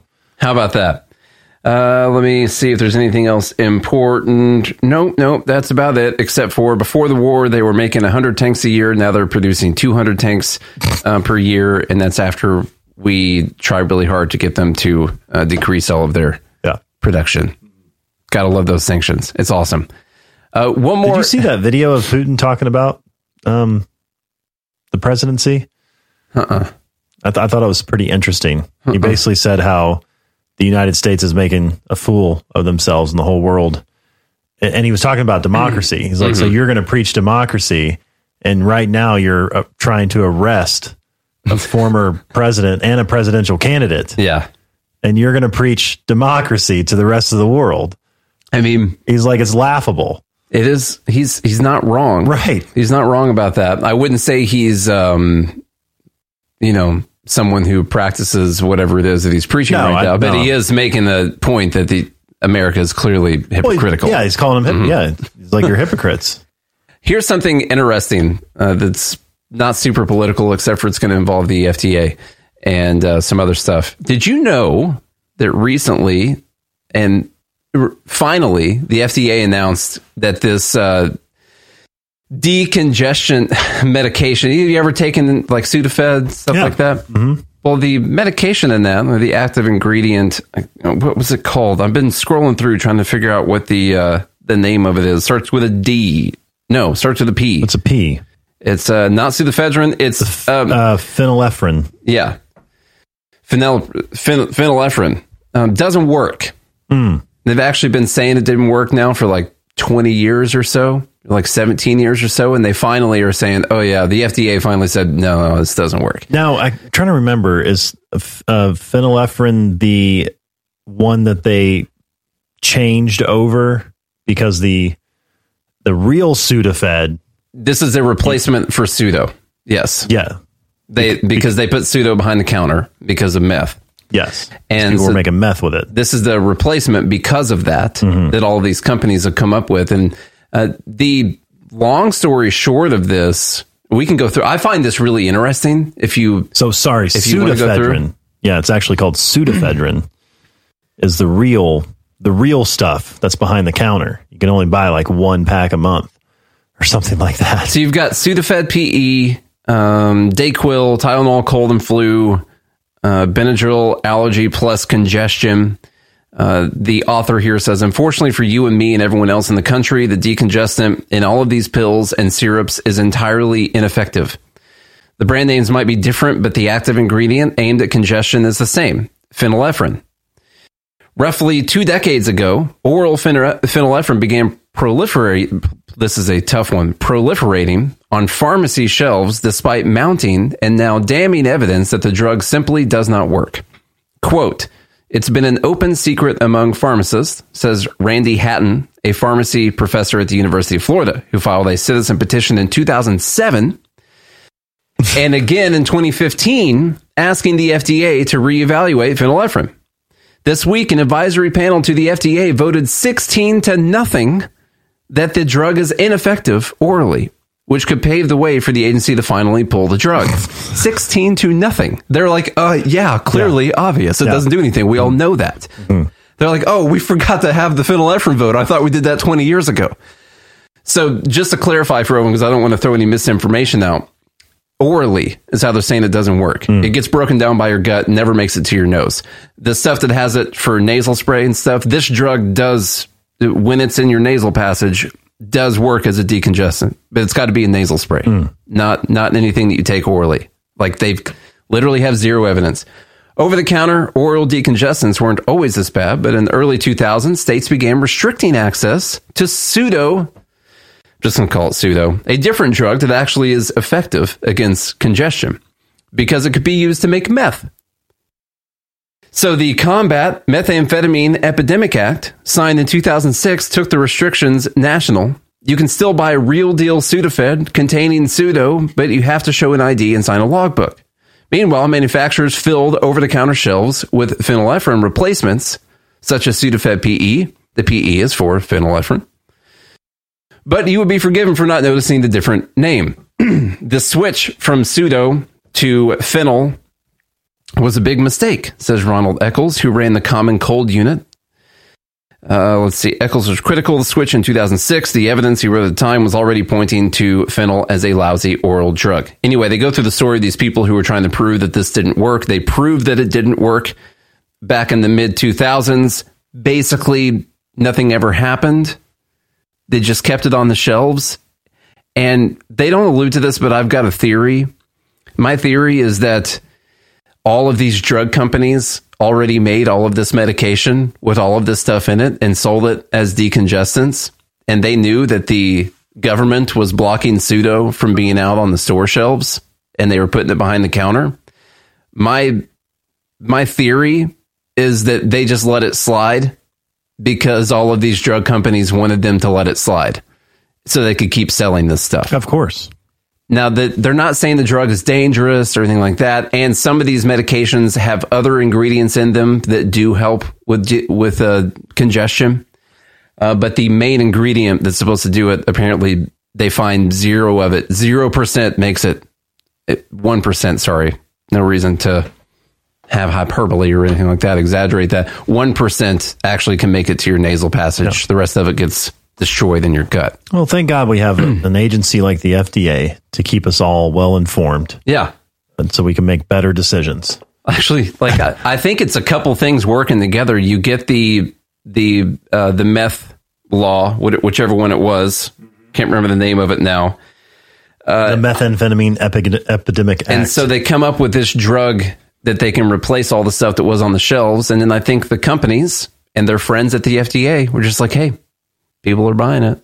You know, people are congested. They're unhappy anyway. Okay. It doesn't really matter. This stuff helps a little bit. So they just kept doing it. I don't feel like we should pull it from the shelves. Just like people should be able to have the information, you know, because like, look, if you want to take, you know, basically a sugar pill and then you feel better, who cares? I think it's awesome. Do it. Yeah. You know, it works. Yeah. If I sell you some water, you know, and then, but the thing is, I don't feel like you can lie to people. If I sell you some water and I'm like, this is going to heal you, you know, and there's no evidence that it does that whatsoever. Like that's what's wrong. But if I sell you some water and you drink the water and you're like, and you believe yourself through no coercion from me, and then you want to keep buying that, whatever it is, sugar, doesn't matter, then I should be allowed to sell it to you. Now, what I want to know is, these drug companies that make these products, they've probably known for a while that this stuff didn't actually work for congestion, right? Probably when they made it. The FDA has known for a while that it didn't actually work on congestion. For almost 20 years. What about all the people who have spent all this money? This $1.7 billion per year spent on these decongestant medications. That don't decongest. The FDA and the companies know that the main ingredient doesn't work. And so, is anyone liable for anything here? That's not even discussed in this article. I saw the thing in the live group wants to know how effective is meth on congestion. And it works for the response is 100% better than Coke. Just in case. Just so you know. That's not coming from me. I'm not recommending anything. It's in the live group. Yeah. It's in the Fed Haters Club. Too bad I took that TTS thing off of there. You could join by going to joingml.com. Oh, important part before we part ways. Last paragraph. Important part before we part. Parting words. Restricting pseudo has not curbed the meth epidemic either. Meth-related overdoses are skyrocketing after Mexican drug rings perfected a newer, cheap way to make methamphetamine without using pseudoephedrine at all. This actually effective drug still remains behind the counter, while ineffective ones fill the shelves. Now, there's a couple things there, okay? One, the first one that's obvious is that, well, the fact that the law didn't work, that's pretty obvious. And then they're keeping it behind the counter still. You have to show your ID, which I've done before, because I knew the difference, luckily. Yeah. But the funniest part about this is that by the United States making this law, it forced the drug cartels to more quickly pivot to and gave them the incentive to find a cheaper, more effective way to create meth. Which made meth more prevalent and easier to get for everyone. Yeah, and skyrocketing. Tight. It's blue. Not to mention all the Adderall that people take, which is basically legal meth. It's methamphetamine, salt. People are getting addicted. I think that's honestly the next, like, because opiates is kind of, still increasing with fentanyl and stuff like that. But I think the next one is like going to be meth. And it's because people, they get prescribed Adderall. And I'm not saying people don't have ADD or ADHD or whatever. Or narcolepsy or anything like that. And people don't need something, a type of medication. But the problem with a medication like Adderall is it becomes addictive. Yeah. Extremely addictive. Right. And now, like, you can't function without it, because especially as you keep increasing doses, because people get that little dopamine hit. And it's like, that's what you get addicted to. Yeah, but extended release stuff, you don't have that problem. That's not, you get the XR. True. You get the meth XR. Same thing. It's not that bad, Yeah. All right, we got to go. Yeah, it is an amphetamine salt, yes, but it's literally, it's legal meth. I did forget to take mine yesterday. That's how addictive it is. I don't take Adderall, though. Yeah. I take pre-meth. Pre-meth. My body has to make its own meth, okay? And look, I'm not saying people don't need it. I'm just saying that it's going to be the next thing. Now, I don't know. Is it as addictive as opiates are? I don't know about that, but I don't know. There's a lot of people who struggle. It's very common. It's a common thing with those medications. And so y'all got to be careful out there. Even if the FDA approves it, you do. I'm about to go full anti-pharmaceutical products, honestly. That's me. This whole system is so freaking rigged and corrupt that I don't trust a single thing that any of them are doing. I hardly ever really don't take medication, because I'm like, I just don't want to be dependent on anything at all. You were nice enough when I was struggling, a while ago, like, hey, if you can't sleep at night, like, I can help you sleep. And, I was offering you drugs, not, Yeah, which was kind. I wasn't trying to cuddle with you. Which was kind, but I'm like, I don't want to be dependent on medication, so like I can't sleep without it. So it's like, no, I'm just going to kind of suffer through this moment in time for a little while, and then eventually I'll be able to sleep again. But I'm off of Ambien and Lunesta. Are you? I haven't taken it in months. Oh. So I take a melatonin pill now, and I've been on Ambien and Lunesta for like 4 or 5 years now. How do you feel? I sleep fine. I think my brain's a little bit clearer, actually, because those drugs cause memory problems, can cause memory loss if you take them long term. And so I wanted to stop taking them. Can't quite remember when I stopped. I wonder why. You can do it. Anyway, I'll get off my soapbox about that kind of stuff. No, but if you're taking this stuff, there's a drug you can buy at Walmart drug. It's a pill. It's called Sleep 3. And it's a time-released melatonin / calming, like L-theanine and all this kind of stuff. Melatonin is a natural. Yeah. I could never just take melatonin. I'd be too drowsy. It was terrible. All right. They should be paying me for this. But listen, I took Ambien and Lunesta for years, had terrible problems sleeping. And our friend John, who also had taken Lunesta, told me about Sleep 3, which was like $10 for a month's supply at Walmart. Took it, like literally, I just stopped. No Lunesta, Sleep 3, sleeping fine. No drowsiness, nothing. I love that. I've never had that happen before. It's nuts. So if you're taking this and you want to be done with some of those pills, I would suggest trying it. And I'm not obviously, this is not medical advice. I'm not a medical doctor. I just want people to, be aware that even if your doctor or the FDA or whoever says that it's totally fine, it could end up not being totally fine. The thing is, and you just have to be aware of that. What we need is a free market in this scenario, because it bothers me what I just said earlier about how I don't trust the whole system. I don't want to take any of these companies' products because I don't trust anything any of them are saying. And that's because they're not bound by any code of free market ethics, which means they could have some kind of competitors come in and do something better, or even getting in trouble if their product is doing a bad job. Or all these companies who knew that this decongestant didn't work, who's been selling it to people, knowing for 20 years that it didn't work, and the FDA knowing for 20 years allowing it. What's going to happen from that? All the billions of Americans' dollars that have gone into these products over this time. Nothing. Somebody in the live group mentioned that sleeping pills almost killed Eminem in his career. Look at Michael Jackson. The dude was being put to sleep by a medical doctor, doctor who was giving him propofol, which basically is that's what you get when you go under anesthesia, by the way, among other things. But propofol, you're on a propofol drip typically, which puts you to sleep. So anyway, a medical doctor was actually pumping him full of propofol and other things to help him sleep, then Adderall and other things to help him wake up. And it was just like that he couldn't function without a medical doctor administering medication to allow his body to function, and then it killed him. That's basically like worst case scenario. But you don't want to get all the way to there. Right. It's bad. Your nose falls off. There's like terrible things. Yeah. Your skin goes from black to white. Yeah. It's crazy. Wow. You don't want to do that. You lose so many victimhood statuses. All right. Anyway, coming up, we're going to talk about some of the dumbest tweets and political statements from last week. The live group is hanging out with us. We're going to count through them, have them vote on what the dumbest thing is. We do that every Friday on Good Morning Liberty, called Dumb Bleep of the Week. Right now, this is Liberty at Night with Nate and Charlie on the Free Talk Live Network from Nashville, Tennessee.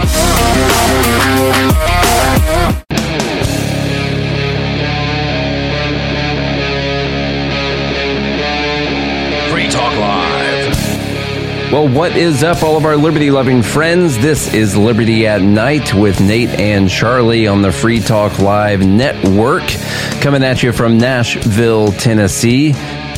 We're going to go through some of the dumbest tweets from last week, as we do every Friday on Dumb Bleep of the Week, on our show, Good Morning Liberty, which you can find every day of the week on your favorite podcast app, or by going to BernieLies.com.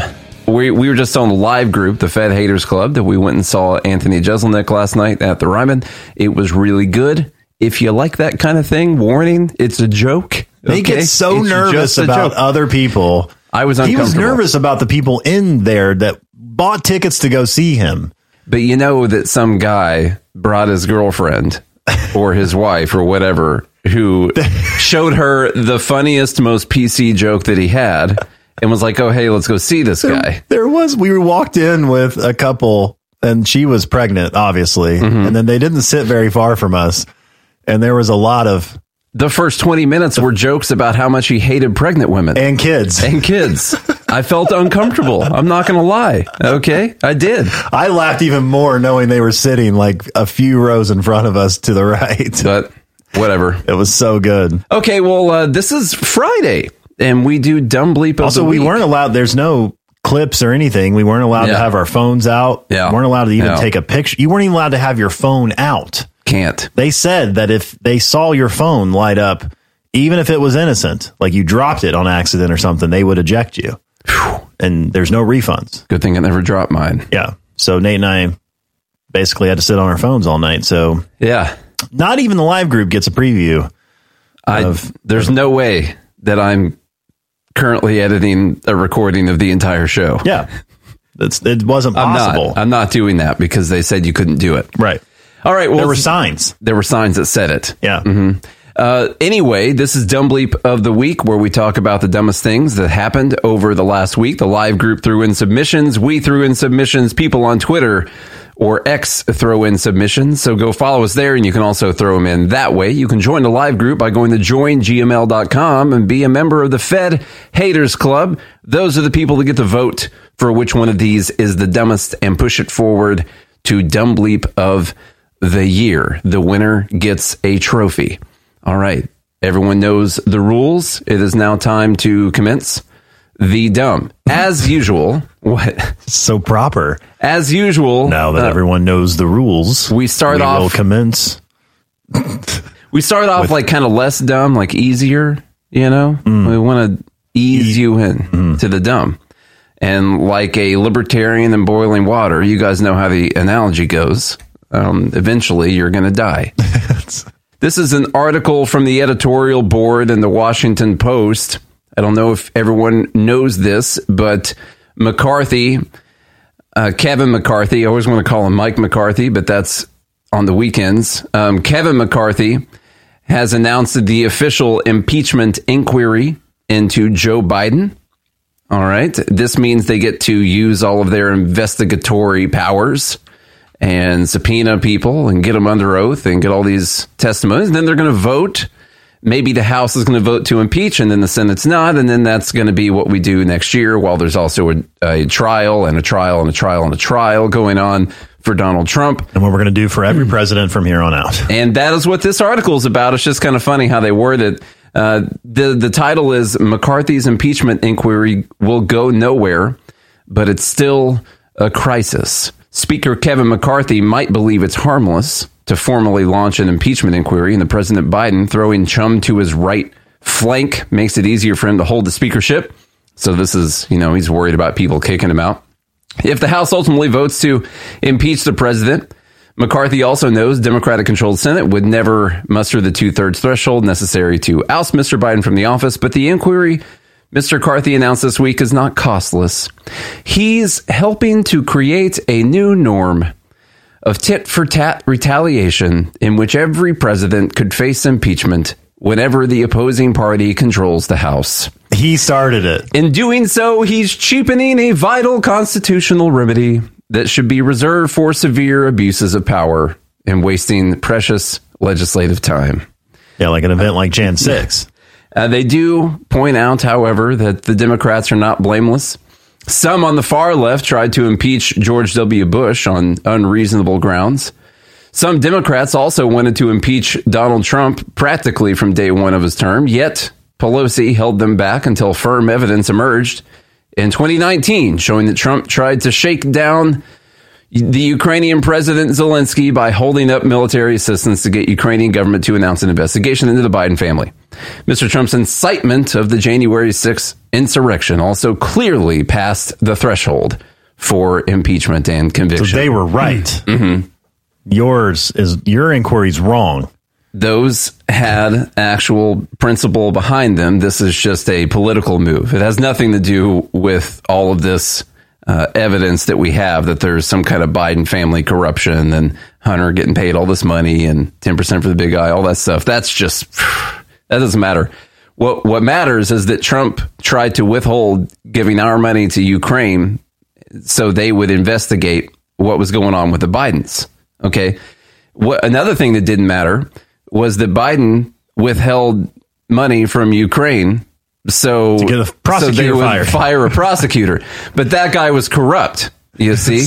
And so they were trying to fire this corrupt prosecutor. As long as you're doing the right thing. Yeah.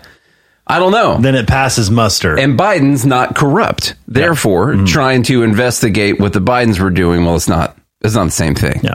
It's a purely political impeachment. And then, of course, there's the incitement of January 6th. Clearly passes the threshold, even though he's been charged with 91 crimes and none of them are incitement because he clearly didn't incite January 6th legally anyway. Yeah, but that was at least enough for an impeachment. When you tweet out, stay peaceful, go home, it's the same thing as stay and fight. Peacefully and patriotically go down there. That's like go into the Capitol and throw flag sticks. Take a dump on someone's desk. Yeah.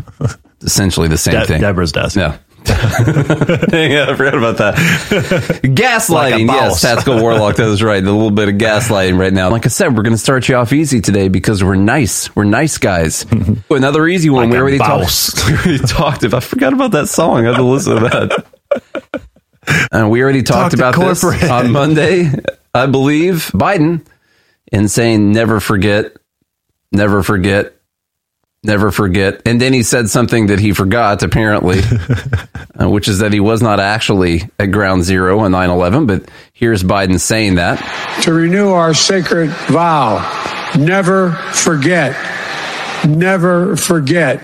Oh, we never forget. Crap, what did I? Each of us, each of those precious lives stolen too soon when evil attacked. Ground Zero in New York. And I remember standing there the next day and looking at the building. I felt like I was looking through the gates of hell. It looked so devastating because from where you could stand. All right. From where you could stand. From where you could stand was in front of a TV in a different city. Yeah. Yeah. So. Oh, never forget. We won't forget. He wasn't there. Now we'll slow it down just a little bit. This is Donald Trump's interview with Megyn Kelly, a specific clip that's been going around on the internet. You know, Trump was president when COVID started. You remember that? He absolutely was. And Fauci was up there with him like every day. They were up there talking about stuff, telling people what to do, what not to do. Bleach, no bleach, whichever one. This guy didn't care. All right. Sunlight. And so in this interview, Megyn Kelly, who's a great interviewer, has a great podcast also. I do listen to it sometimes. Yep. She was like, hey, you gave a presidential commendation to Fauci. A lot of people hate Fauci. And Trump, for, I don't know, honestly, one of the first times I've seen him do it, just kind of denied all responsibility. And was like, that doesn't sound like Trump. I don't know. What do you mean? Gave him a president? I didn't do. Someone did. I wasn't. Fire Anthony Fauci was because he'd been there for a long time, that you would have taken heat, that it would have created a firestorm, quoting your words. Then for the first time in May... I also said I didn't listen to him too much. I'm getting there. But then in May, you started saying, well, he's a civil servant, so I couldn't technically. The truth is, though, not only did you not fire Fauci, who is loathed by many, millions of Republicans in particular, but also some Democrats. By the way... You made him a star. You made him a star. This is the criticism of you, that you made him the face of the White House coronavirus task force. You think so? That he was at every presser, that he was running herd for the administration on COVID, and that you actually gave him a presidential commendation before you left office. Wouldn't you like a do-over on that?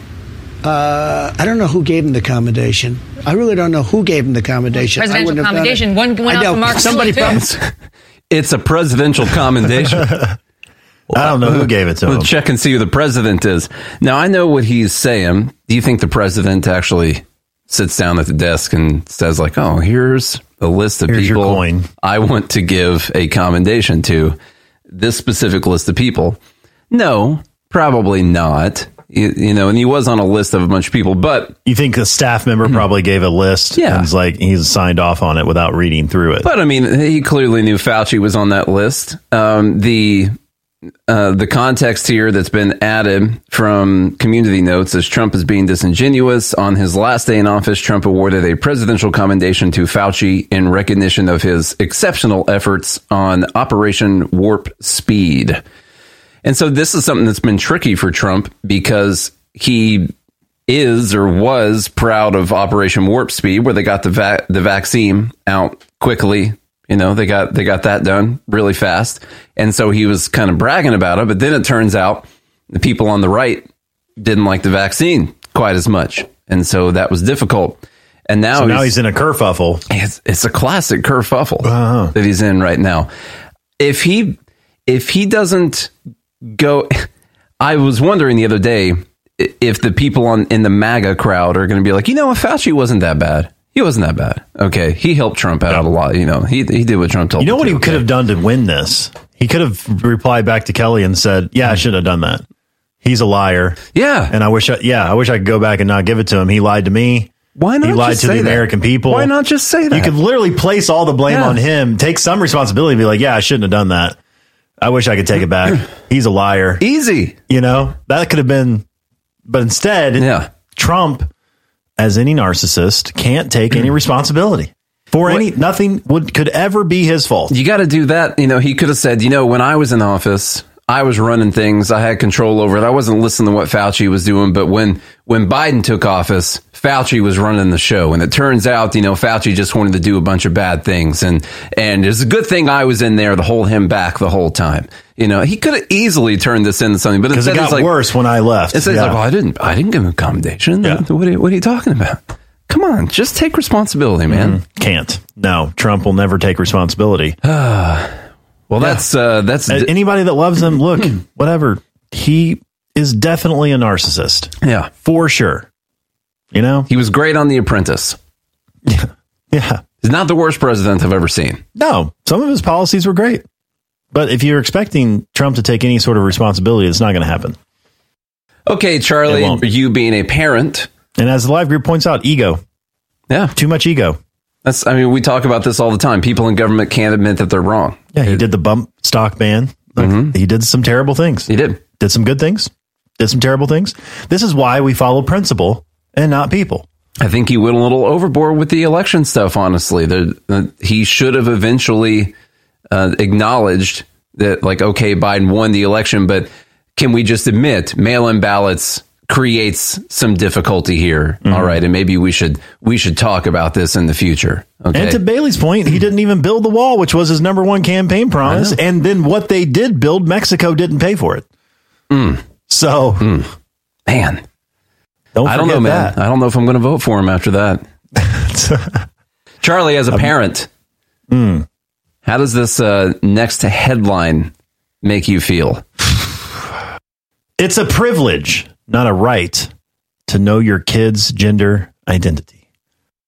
I heard that trail off. I heard that trail off. Yeah. It's a hard truth that some kids live with parents who are transphobic. No province should forcibly out gender non-conforming kids to these parents. So if it's not your right... What was that slippery slope we talked about a couple years ago? And I don't know. Have we ever mentioned slippery slope? So weird that it all starts to come to fruition right in front of your eyes. It is really weird. Like, when you talked about it a couple years ago, everyone thought you were crazy. It is weird being a libertarian. You feel like they gaslight you into feeling like you're crazy. But then it comes true. Well, comes true. I mean, what are you talking about? These people are right. I don't know what you mean. Yeah. Well, you don't like kids being happy? So I will tell you, this one's a difficult one to go over because the headline was written by someone who didn't write the article. I will tell you that right now, which happens very often. But the headline doesn't really match the article. The title being it's a privilege, not a right to know your kid's gender identity. That subject is not even approached in the article itself.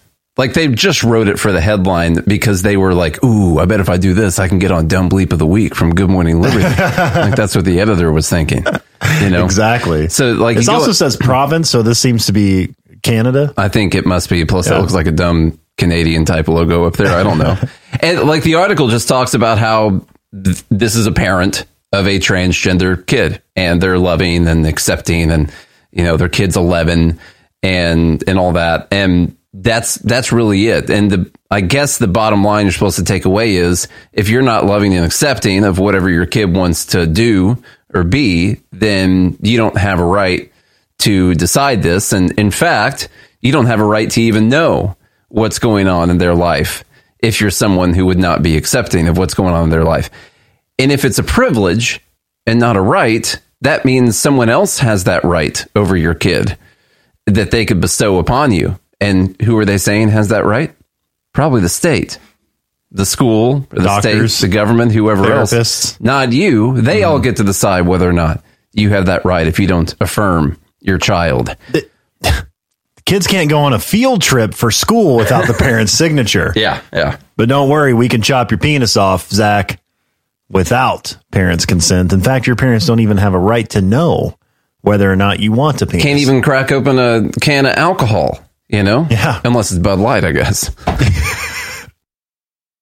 Can't drive. No. Can't vote. Can't have sex. Can't. Yeah. But you can change your sex if you want to. All right. Can't buy scratch tickets. What else can't they do? Live group? Fed Haters Club? Okay, I know it seems like we're moving really quickly, but we're about to go back because we need to read a little bit of that because go ahead. The whole thing's dumb, but my son Zach is transgender. He told us nonchalantly at bedtime 3 years ago. Because he's only 11, so far his transition has been strictly social. New pronouns, new clothes, new haircut, new name. With few exceptions, it's been as nothing burger as it sounds. Yeah, that's nothing. No. That's a nothing. Basically nothing burger sandwich. Well, if it's nothing, then why do it? Exactly. By the time he has his first appointment at the Sick Kids Gender Clinic, just the name alone, Sick Kids Gender Clinic, in August of 2024, he'll be 12 and a half. Are they making kids sick? Yeah. He'll be 12 and a half and will have been on the wait list for 18 months. If 4 years into his transition, he chooses gender-affirming medication, it will not be an impulsive decision. By the way, it's the opposite of gender-affirming. Because to affirm his gender would be to affirm the fact that he's male. Mm-hmm. It's literally not, it's gender-changing medication. Yeah. It's literally, they're giving you hormones to change your gender. Which is gender-affirming. Makes no sense. Yeah. And then, here we go. She describes herself as an urban, liberal, agnostic Canadian. With purple hair. The hardest part of parenting a trans kid has been watching the anti-trans ground swell, particularly in the UK and the US. As of this month, 22 US states have enacted laws or policies banning gender-affirming care for youth up to age 18, despite evidence that this care does more good than harm. No, it doesn't. It absolutely does not. The evidence that these people use is complete garbage. And in fact, there's more evidence coming out that it does way more harm than good. Yeah, as you look further out into the future, all the studies they cite only followed a kid for 12 months. Exactly. During the transition. Of course, when you're telling them they're right. And they're getting all this attention. Yeah. You know, but then when all that fades away. Like they don't want to give addicts heroin despite evidence that the addicts are much happier after they get the heroin. How long did you follow them? About 20 minutes. Yeah. So happy. Before they were screaming and shaking, you know, and they said they wanted to kill themselves. Mm-hmm. And then we gave him a little heroin and look, he's asleep on the floor. Clear evidence. It does more good than harm. With his Tempur-Pedic pillar I gave him, you know, very comfortable. Now we're going to get in the weeds on some topics here. Okay. Yeah, I don't remember. Bailey's asking if there's a Swedish study. They followed trans kids for decades and most still want to kill themselves or do end up killing themselves. I don't remember if that's a Swedish study, but I have read those studies. There's also several other examples of what you're talking about there. When they first started doing sex changes back in like the 60s and 70s, followed these kids for a long time. And yeah, it's absolutely disgusting. And these people still, they do have an identity crisis, right? Like, and we've talked about this. The reason why we say Good Morning Liberty, life, liberty, and the pursuit of meaning is because if you don't have a purpose or meaning in your life, then you do have an identity crisis. Okay. Now that could take shape in the form of gender or whatever, but you feel lost, right? And ultimately, as a Christian, I think it's because a lack of direction of morals from, let's say, God, or even if you want to take religion out of it, a higher power, some type of higher aim. Okay, so there's no doubt that these kids feel lost. I can validate those feelings, but it doesn't mean that we're going to fix them by changing because that's not what the actual problem is. So there's not a symptom. There's not any other problems that you go to a psychiatrist for or whoever, like you go there with all these problems and they're like, oh, okay, yeah, you should just go full on into those problems. Just accept it. Like there's nothing you go to and there's something wrong and they're like, nothing wrong. Let's just go full on into it, man. Let's just double, triple down on that. Yeah. Cut it off. Who cares? Right. You know, that's what's wrong. Yeah. No one does that for anything. You'll never have kids, by the way, the rest of your life. Yeah. But you should be able to make the decision whether or not you want to be infertile when you're 12.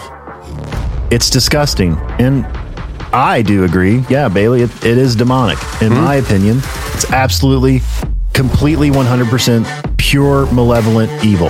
And it's child abuse. Yes, also. Absolutely.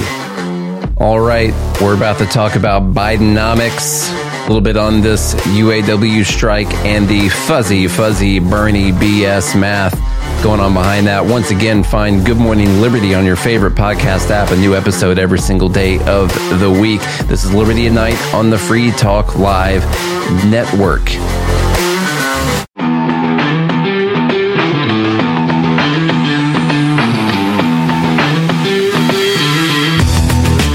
Well, what's up, all of our liberty-loving friends? We're back here. Another fantastic episode of Liberty at Night with Nate and Charlie on the Free Talk Live Network. We're coming at you from Nashville, Tennessee. Big thanks to the guys over at Free Talk Live for having us on Tuesday nights. We've been going through some of the dumbest tweets from last week, like we do every Friday on an episode called Dumb Bleep of the Week on our podcast, Good Morning Liberty. So if you like what you're hearing from Charlie and I, then you can actually find us every day of the week, goodmorningliberty.us, bernielies.com, or just search Good Morning Liberty on your favorite podcast app. All right, we talked about some of the cultural issues. We talked about stuff with Biden already. We're going to talk some more Bidenomics. They're calling something MAGAnomics now. It's pretty interesting. I don't think it's going to work. People know that we are in a much worse economy than we otherwise could have been. Let's see. Let's talk about kids again here for a second, because people have been really upset this week about the expanded child tax credit expiring. And since this expired because of the evil, hateful, child-hating Republicans, since this happened, child poverty has more than doubled year over year, because used to, they were getting money from the government, or the parents were getting money from the government per child, and now they're not getting that extra money per child anymore. And so now all these kids are now living in poverty.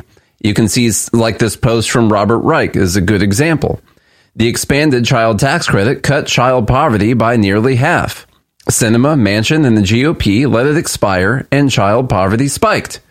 In the richest country in the world, it is inexcusable that millions of our children are living in poverty. This is a policy choice. And this is on a post that showed the graph and showed childhood poverty spiking year over year.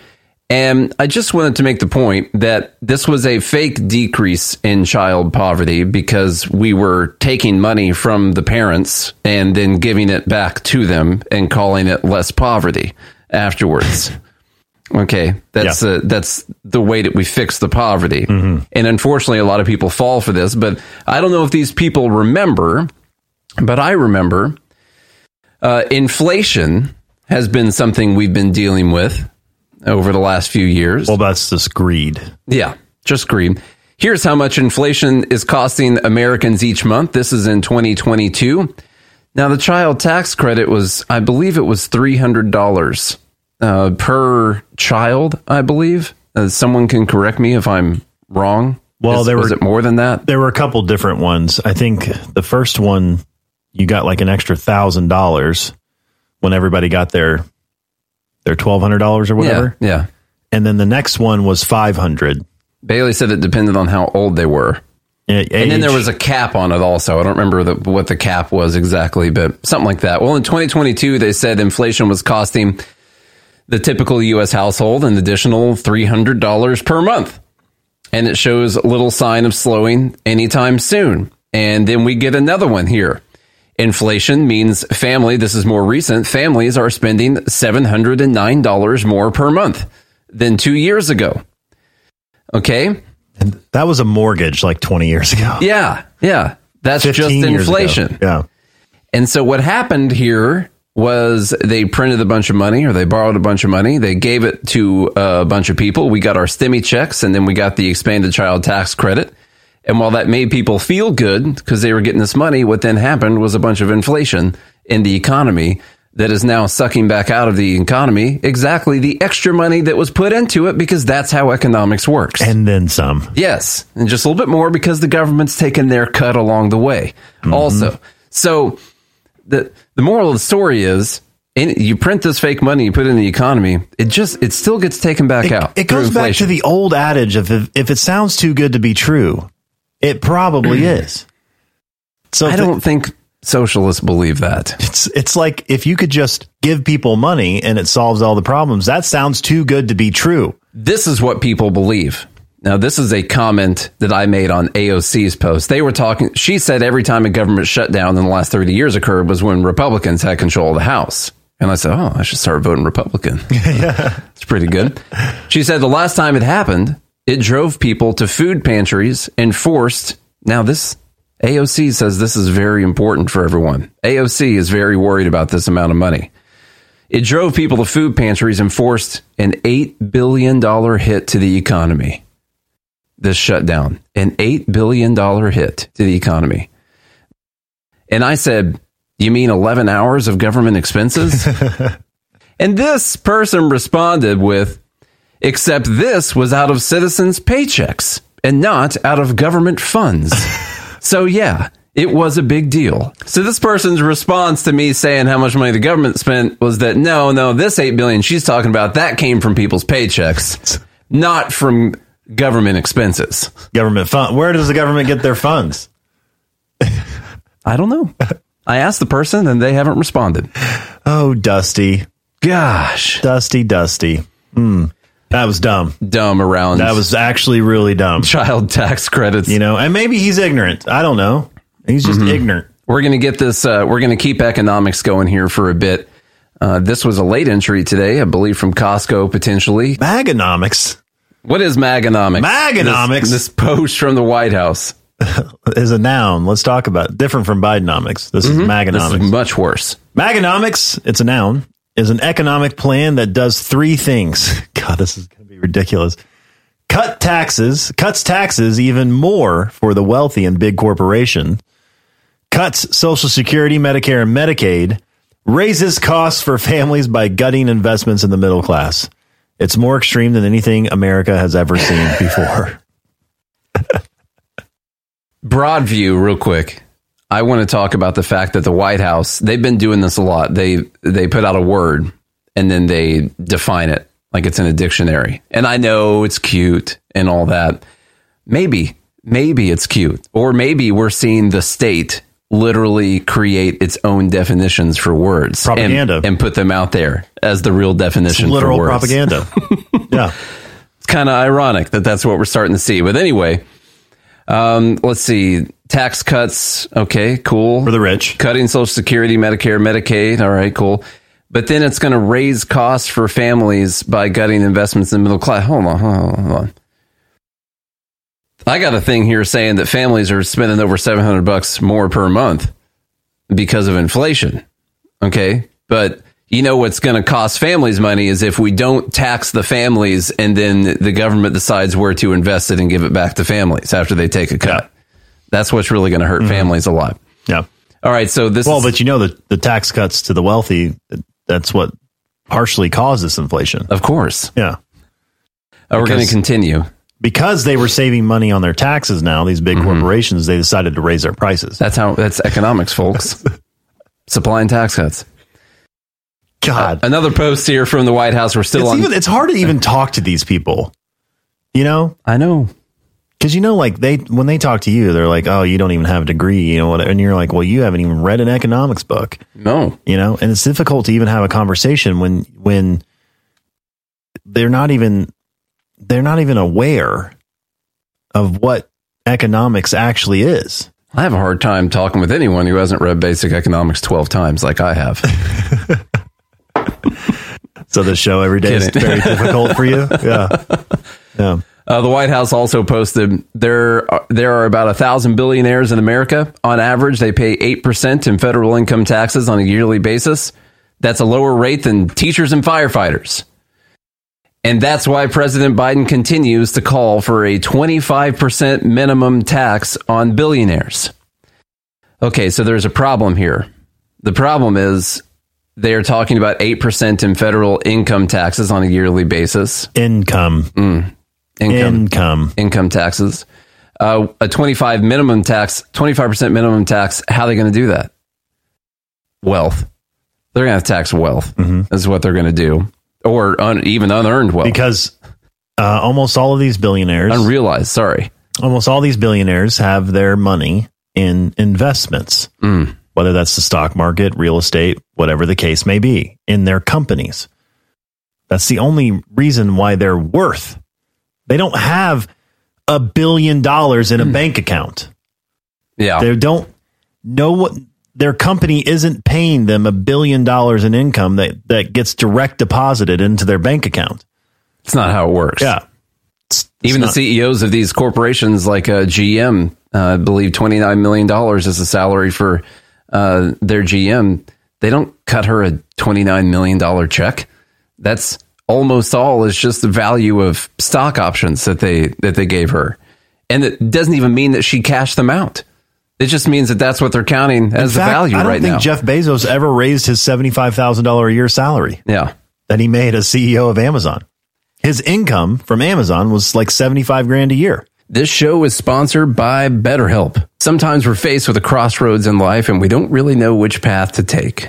Maybe you're thinking about a career change or feeling like your relationship needs a little love. Whatever it is, therapy can help you map out your future and trust yourself to find the way forward. I've done therapy in the past, and honestly, it helped me quite a lot.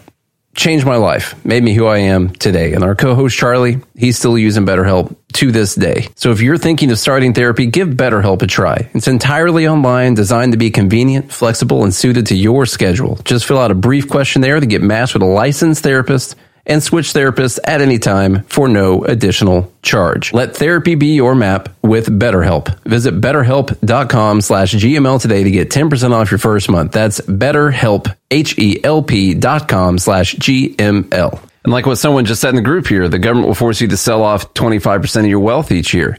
You know what kicked off this is not the reason, but it's so weird. Elon Musk timed that big stock market drop almost perfectly that we had last year.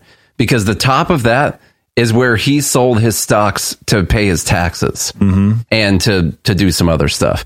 But that's where it really, and if we knew that all of these corporations, that the owners had to pay a 25% tax at the end of the year, it would destroy the stock market, because you'd know the only thing they can do to pay it is sell stock. And I get that maybe you're hurting those people, but what about all the other millions of people that have their retirements invested in those companies? What about the pensions who guarantee fake money to the people that are members that get those pensions in life, that have to get 8-10% returns to get this money back? That's going to hurt them as well, and hurt all the pension system and all that. Look at this stat here.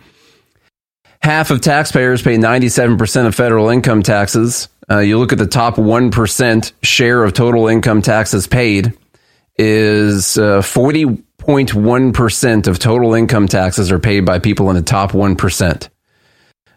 They get 20.9% share of the total gross income, and they pay 40.1% of the share of the total taxes. So there you go. One more thing. The top 5% pay 60% in taxes. Biden's over here acting like we got a tax problem. We got to have a 25% minimum tax on billionaires. We'll kick it back to last week, where we told everyone that we are currently at all-time highs, essentially, for the amount of taxes that the government is taking from the economy. We're currently at 19.2% of our GDP gets taken back out of the economy in taxes, which has only been beaten 2 other times in history. In the year 2001 and in the year 1944, I believe, was the high, maybe 46. I can't remember what the number was. Other than that, we are currently getting more in taxes out of our economy than we have ever gotten other than those couple of years. Okay. I think it was 4 years total that have been over the 19% threshold. We don't have a tax problem right now. We're getting all these taxes. It's a spending problem, in case you didn't get what Nate was implying there. Biden Maganomics. Oh, gosh. Okay, this one. This is a fresh one. Fresh one right here. Justin Trudeau is concerned, like what we've been talking about. People are very concerned about prices. The families are having a hard time. Okay? It's not the government's fault. They're trying to help, but they can't get any corporations to go along with them, of course. And so Justin Trudeau wants to fix the food pricing problem, and he's got an idea. It's not okay that our biggest grocery stores are making record profits while Canadians are struggling to put food on the table. So Minister Champagne will be calling on the heads of large grocers to come to Ottawa with a plan to address the rising cost of food. And we expect to hear from them by Thanksgiving on what their plan is to stabilize prices. And by Thanksgiving. First off, before we get to some of the dumber part, he's like, we want to hear the grocery store's plan on how they are going to stabilize food prices. It's their fault. It's their fault. Okay. Not ours. And let me be very clear. When someone says very clear, they're about to lie to you. Well, I hate that the rest of it was all muddled. You know? Yeah. Now we can finally... Now it's clear. Yeah. Clear. I can see clearly now the rain is gone. You know? We'll get us very clear. And let me be very clear. If their plan doesn't provide real relief for the middle class and people working hard to join it, then we will take further action, and we are not ruling anything out, including tax measures. Is that a threat? No. Is that a threat? I think it is a threat. But I just want to let me be clear with everyone. Food prices are too high. Okay? And if the grocery stores don't lower their prices, Trudeau is going to start taxing the grocery stores. Boom. Prices down. Now, that's how we're going to fix food prices. Yep. Got it. Because the grocery stores are just going to pay that tax. They're just going to pay it. Out of the goodness of their own pockets. Out of their record profits. So they're not going to increase any of their prices at all. But the tax they take, I bet they're going to give some of it back to people to pay for food. And see, this is what they'll do. They'll put a tax on the grocery store. The grocery store is going to raise their prices equal with the tax that they get charged. And then the government is going to take half of it and give it back to families to pay for food.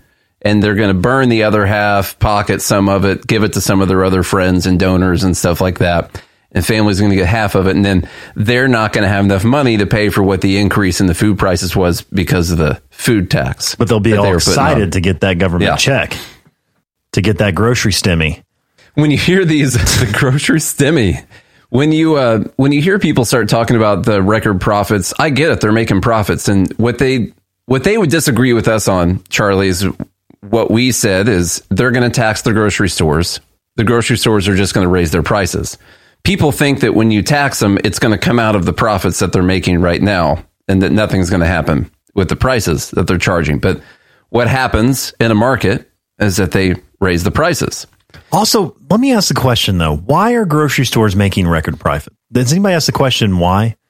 I don't know if Do you think it's because the governments around the world shut down restaurants and you weren't allowed to go out to eat? Restaurants are having a hard time still. So... what was it like? I think like 25% of restaurants in the United States literally closed their doors forever. Yeah. Because of that. Now, if you can't go out to eat and have someone cook for you, but you still need to eat, where is that money going to go instead of the restaurant? Yeah, but it's obviously going to go to the grocery store. But the grocery store is just price gouging people. Of course. Yep. And so what you inevitably get... There's hurricanes up in Canada right now. What you inevitably get to...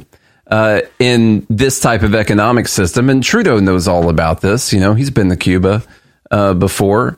What you inevitably get to is they try to outlaw profits. They set a cap on profits, or they start to set caps on the prices for the groceries, which causes, of course, shortages. Or they start to outlaw profits or certain amounts of profits, which then knocks people out of that market, because they need a certain profit margin. See, people who invest and they make businesses, they don't just have to do this. They're like, well, okay, I have an 8% profit cap on grocery business. Well, I can make 10% over here doing this. I'm just going to not do this. I'm going to go make 10% over here. And so they take their money elsewhere and start that business. And so then you have less grocery stores, which is less supply, which causes prices to go up still. And then they put price caps on. and you can't get the products for the shelves, and then you have shortages. Okay? But I don't know. It just runs in this guy's blood. Tactical Warlock said something funny in here. Fed Haters Club. Go to joingml.com. He said, last time I went to the grocery store, I saw someone in the back counting hundreds of thousands of dollars. That's what they're doing, by the way. Yeah. And people bring up other good points. Like, it's multifaceted, right? So, like, inflation, what does inflation really mean? Well, that is the purchasing, the value of your purchasing power coupons has gone down, right? So, and then even if grocery stores aren't raising their prices, manufacturers are changing. Like, your box of cereal that used to be 14 ounces is now only like 10 or 11 ounces. Shrinkflation. So, exactly. So, or, you know, there's 10 less chips per bag now than there used to be. And so people are running out of food quicker. You don't really realize some of those things. It may cost the same for that bag, but there's less product in it. You really have to look at like the per ounce prices, you know, to see how much stuff is really going up. How much product are you actually getting for the value of your coupons, your fake coupons? And that keeps going. So it's multifaceted, but it all stems from government spending. And we've talked about this in economics so often on this podcast, and we like gotten in fights with other modern monetary dumb theorists on TikTok. Even if they're sound good or whatever, it's like we keep saying this over and over and over and over again. And what happens is libertarians are usually right about this every single time. We see it play out, and people still can't wrap their minds around why these things are actually happening. No one wants to ask the question to get down to the root cause. And they believe people like Trudeau and others that give these answers that have no data backing whatsoever. They just give answers like, well, it's corporate greed and record profits, and they're just raising profits. They're price gouging. They're doing all these things. No, we're spending too much money that we don't have. And this is a natural consequence of that over and over and over and over and over again. And I get frustrated because I'm like, we need to do a better job of getting this into people's heads. Like, we don't do a very good job of. Well, we do a good job. Yeah. Well, we do a great job.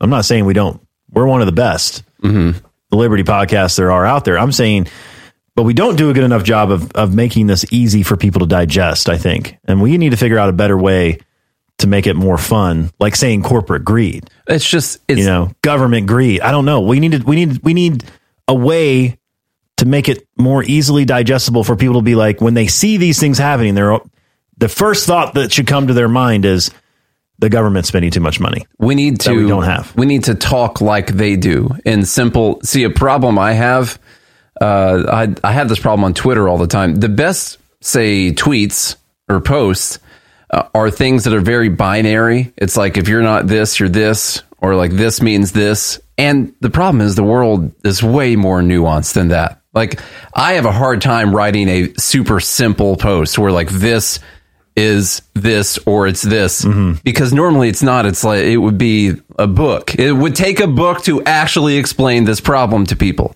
But when you're on the left, or even some people on the right, like, they're really good at just boiling something down to a really simple term, oversimplifying things. And maybe it's like my OCD mind, my partial spectrum mind. It's like, wait, I'm just saying, I think we need to try to figure out a way to do that. Yeah. Use a similar rhetoric. I don't know. That's just a thought. Well, maybe some people in the group can help us with this new mission. Anyway, I'll help Jordan Peterson out here. Trudeau's dumb. He is. Oh, we can critique him. He's dumb. You can't in Canada anymore, but we can. We'll do it.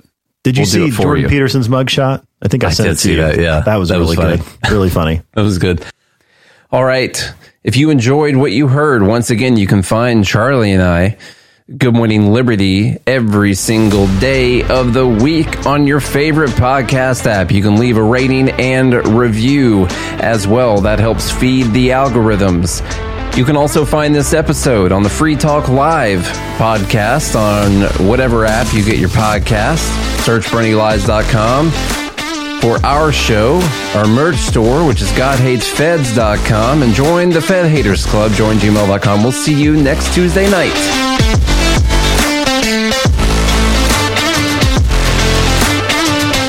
This is Mark Edge with Free Talk Live. Mark Warden with PorcupineRealEstate.com is one of the best real estate agents I've ever worked with.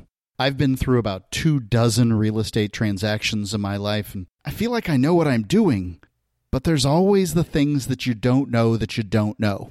Mark Warden with PorcupineRealEstate.com found a problem with the house that I was buying that ultimately saved me $65,000. He's a consummate professional, holds his people to his own high standards, and I would unequivocally recommend him for any real estate purchase in New Hampshire. Don't sell yourself short. Contact PorcupineRealEstate.com.